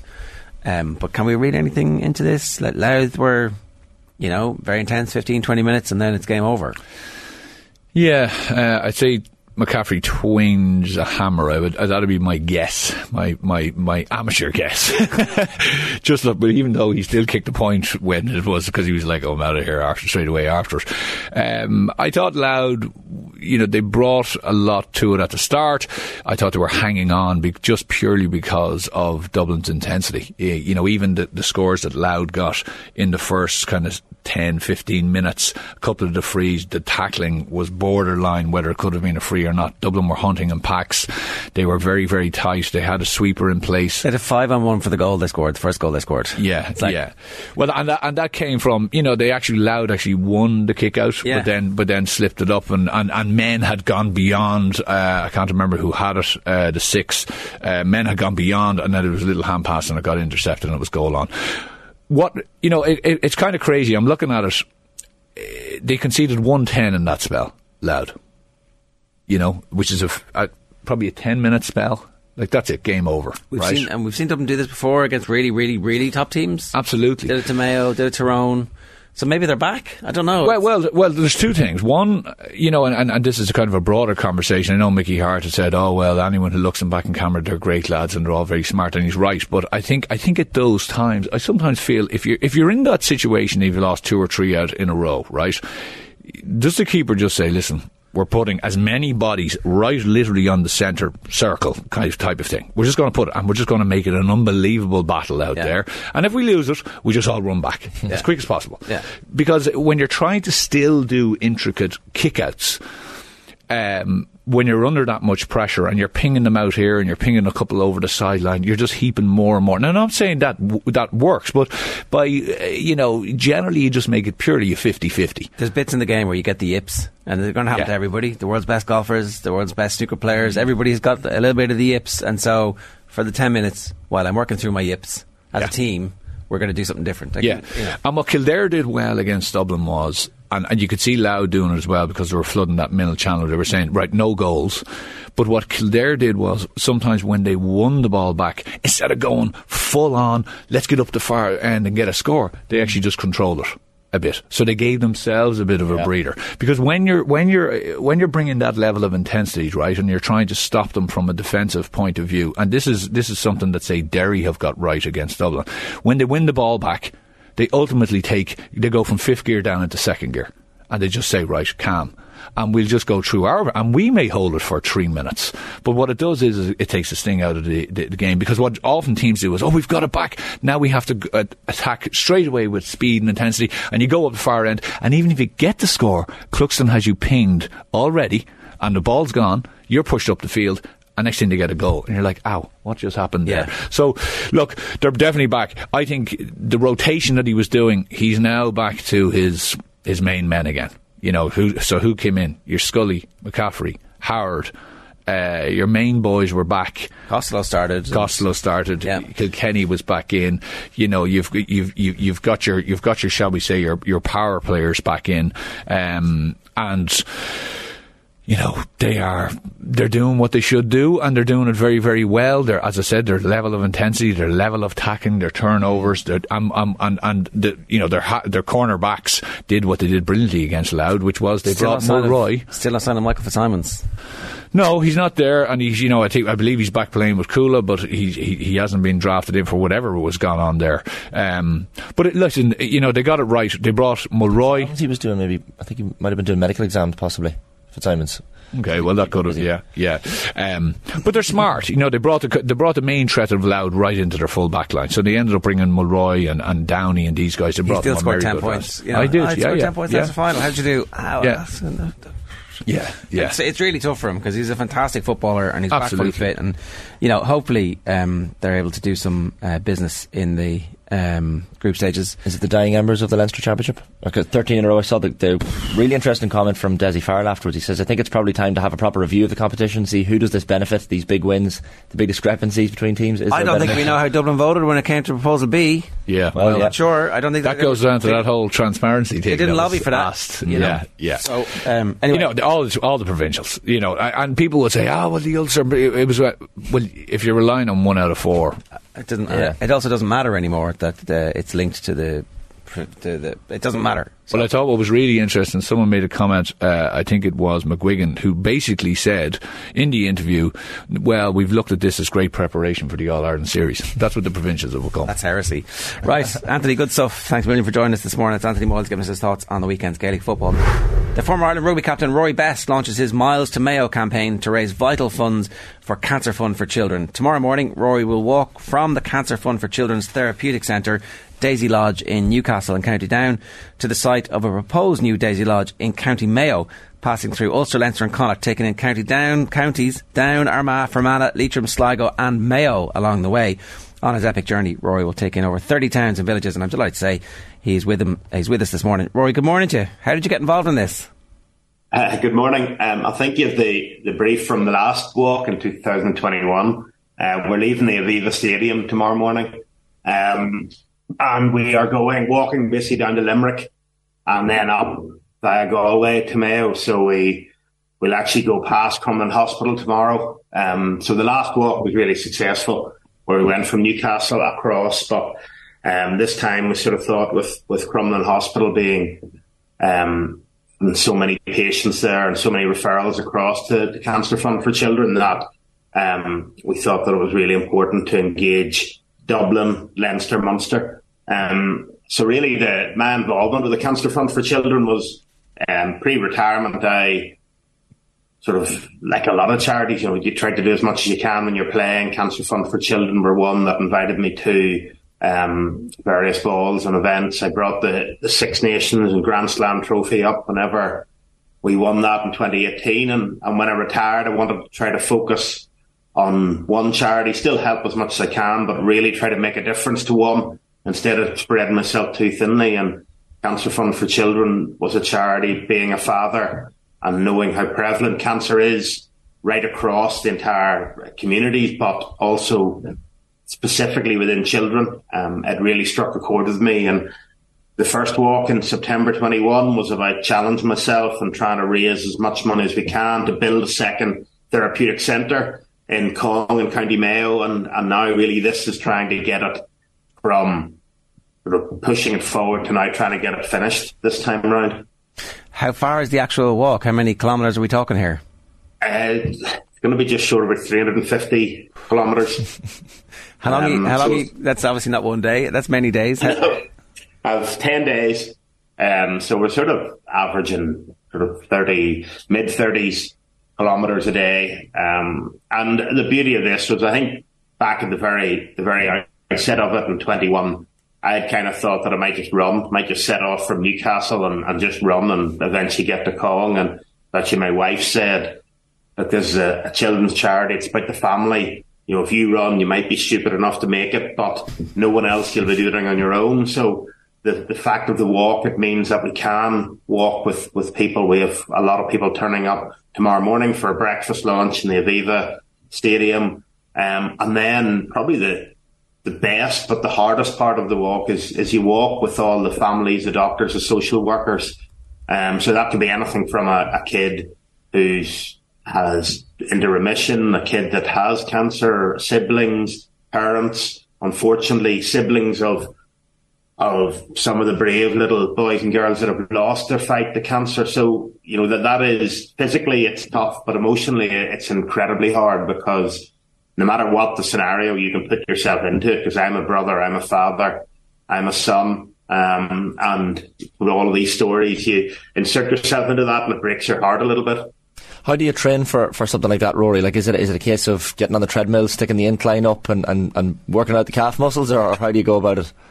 I try to walk. I would try to be fairly active anyway in everyday life, whether it's on the farm or whether it's sort of working with Ardone and Aricus, the insurance company I work with, or a little bit of coaching. So I generally don't sit still for long. I train most mornings regardless, so I'm sort of trying to keep my generally the weight off, and trying to keep myself active.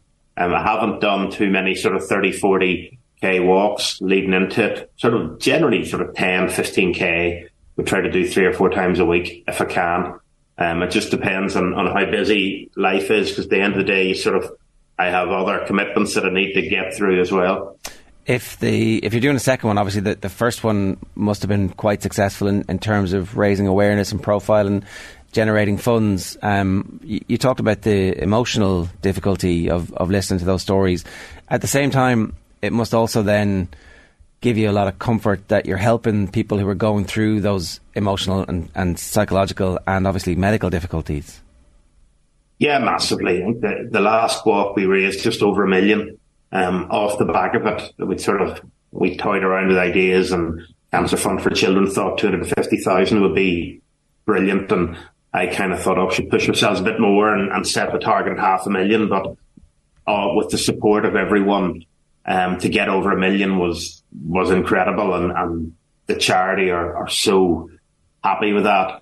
But it's about that awareness and raising the awareness, because another part of the reason you do it is when I talked about how it breaks your heart, but actually when you're up in Daisy Lodge in Newcastle and you see the families and you see how the kids, they just get on with life. They're so brave. They do everything with a smile on their face, and that's probably the hardest bit when you're walking with families affected by it, is how they almost take it in the chin and they just keep moving forward. And we sometimes take for granted what we have, and we complain about the simple things, and then you spend a bit of time with them and you see how upbeat they are.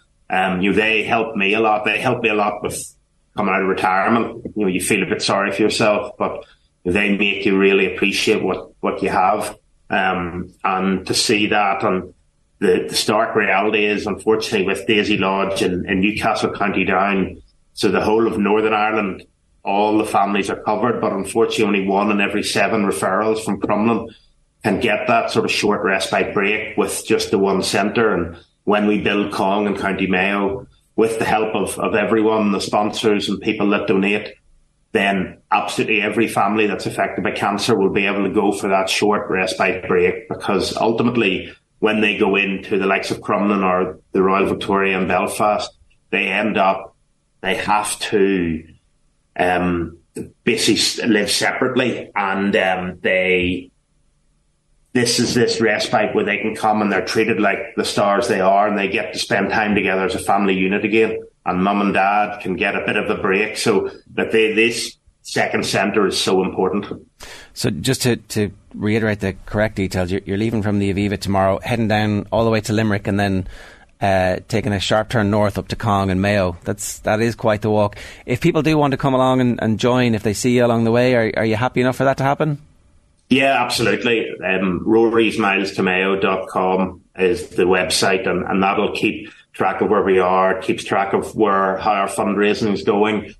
And there's all little bits and pieces. There's also some fundraising packs and ideas if any clubs, schools, communities want to get involved and do their own little events to help raise money for this. So yeah, look, that route is on there, and to be honest, at certain times during the day I'll be very glad of as many people out as they can, because it's such a big thing. And when you see, it's amazing that, just on a bit of a tangent, whenever since I've retired and you go to speak at events and they play highlights of your career, and granted my highlights weren't that overly impressive as an individual, but that's fine. You go, that was brilliant, I loved that. But there's a few videos going around of the last walk, and for me that's probably more emotional than the rugby highlights, as much as I loved that section of my life, because this is so important, that this affects so many families, and it's so important to get the second therapeutic centre built. We wish you the very best of luck. May the sun shine the whole way, Rory. Thanks a million for joining us. Thanks, guys. That's Rory Best giving us some thoughts there, and as he said, you can check out that website and the details. Obviously leaving the Aviva tomorrow all the way to Limerick and then up to Cong in Mayo. Rory's Miles to Mayo, aiming to raise hopefully $1 million like they did last year. It's 9:36 this morning. If you want to get in touch, we'd love to hear from you. 087 9180 180 is the WhatsApp number. A reminder, OTB AM live with Gillette Labs. Get the ultimate shave or your money back. Neon Night Edition is available now. We've had tons of comments coming through. A lot of people calling Well, Bobby Dwyer in particular. Spurs bottle it like that, they'd be described as Spursy. When are we going to start referring to Arsenal-y? It's not quite as catchy, is it? No, it just doesn't roll off the tongue the same way as Spursy. Spurs have consistently done it as well. It's a bit Gunnar-Saurus-y. Oh, it's not bad. It's terrible. Alex Candela is some player. IMO says, Michael, I really enjoyed the game. It's great to see Munster win the way they did. The Ulster final was excellent, says Michael, but penalties is an awful way to decide a final like that. It's not. It was brilliant. It's not. It's brilliant. Nothing to. Obviously, the calendar dictates they had to finish on the day, but even so, I think get rid of all these replays. Now, because you could get a replay and it could tarnish the whole thing. Some team could go out and win by 7 or 8 points, and people are like, maybe we should have just finished on the day. Had that one moment. Aina Carroll says, if you want to see Champions League football in London next year, there's only one place to go. They would have been the youngest team with the youngest manager to ever win the league. Bottlers, don't make me laugh. Yeah, you don't get special prizes for Mikel Arteta being the youngest manager to win the league. And there's also no guarantee that next year he's going to be any better. There isn't. Like, that's not the schedule thing is like, we'll make Champions League football, we'll reach Champions League quarter-final the following year. We'll cement ourselves in the top 4, and then the year after we'll reach a Champions League final and we'll win the league. Because that's what happens when it's like, they should be better. Arteta should be a better manager next year, and they should bring players in this summer that will make them better. But the problem, as we said earlier, is other teams around them will get better as well. So will they improve more than the teams around them? It'll be interesting to see. Right, on tomorrow's show, we're back with Tommy Rooney's updated power rankings, Ireland's Sevens Olympics qualification, reaction to tonight's Leicester-Liverpool game, plus plenty more besides. Right now, the best of the Sunday pay-per-view. Have a magical Monday. OTB AM with Gillette Labs. Get the ultimate shave or your money back. Neon Night Edition available now.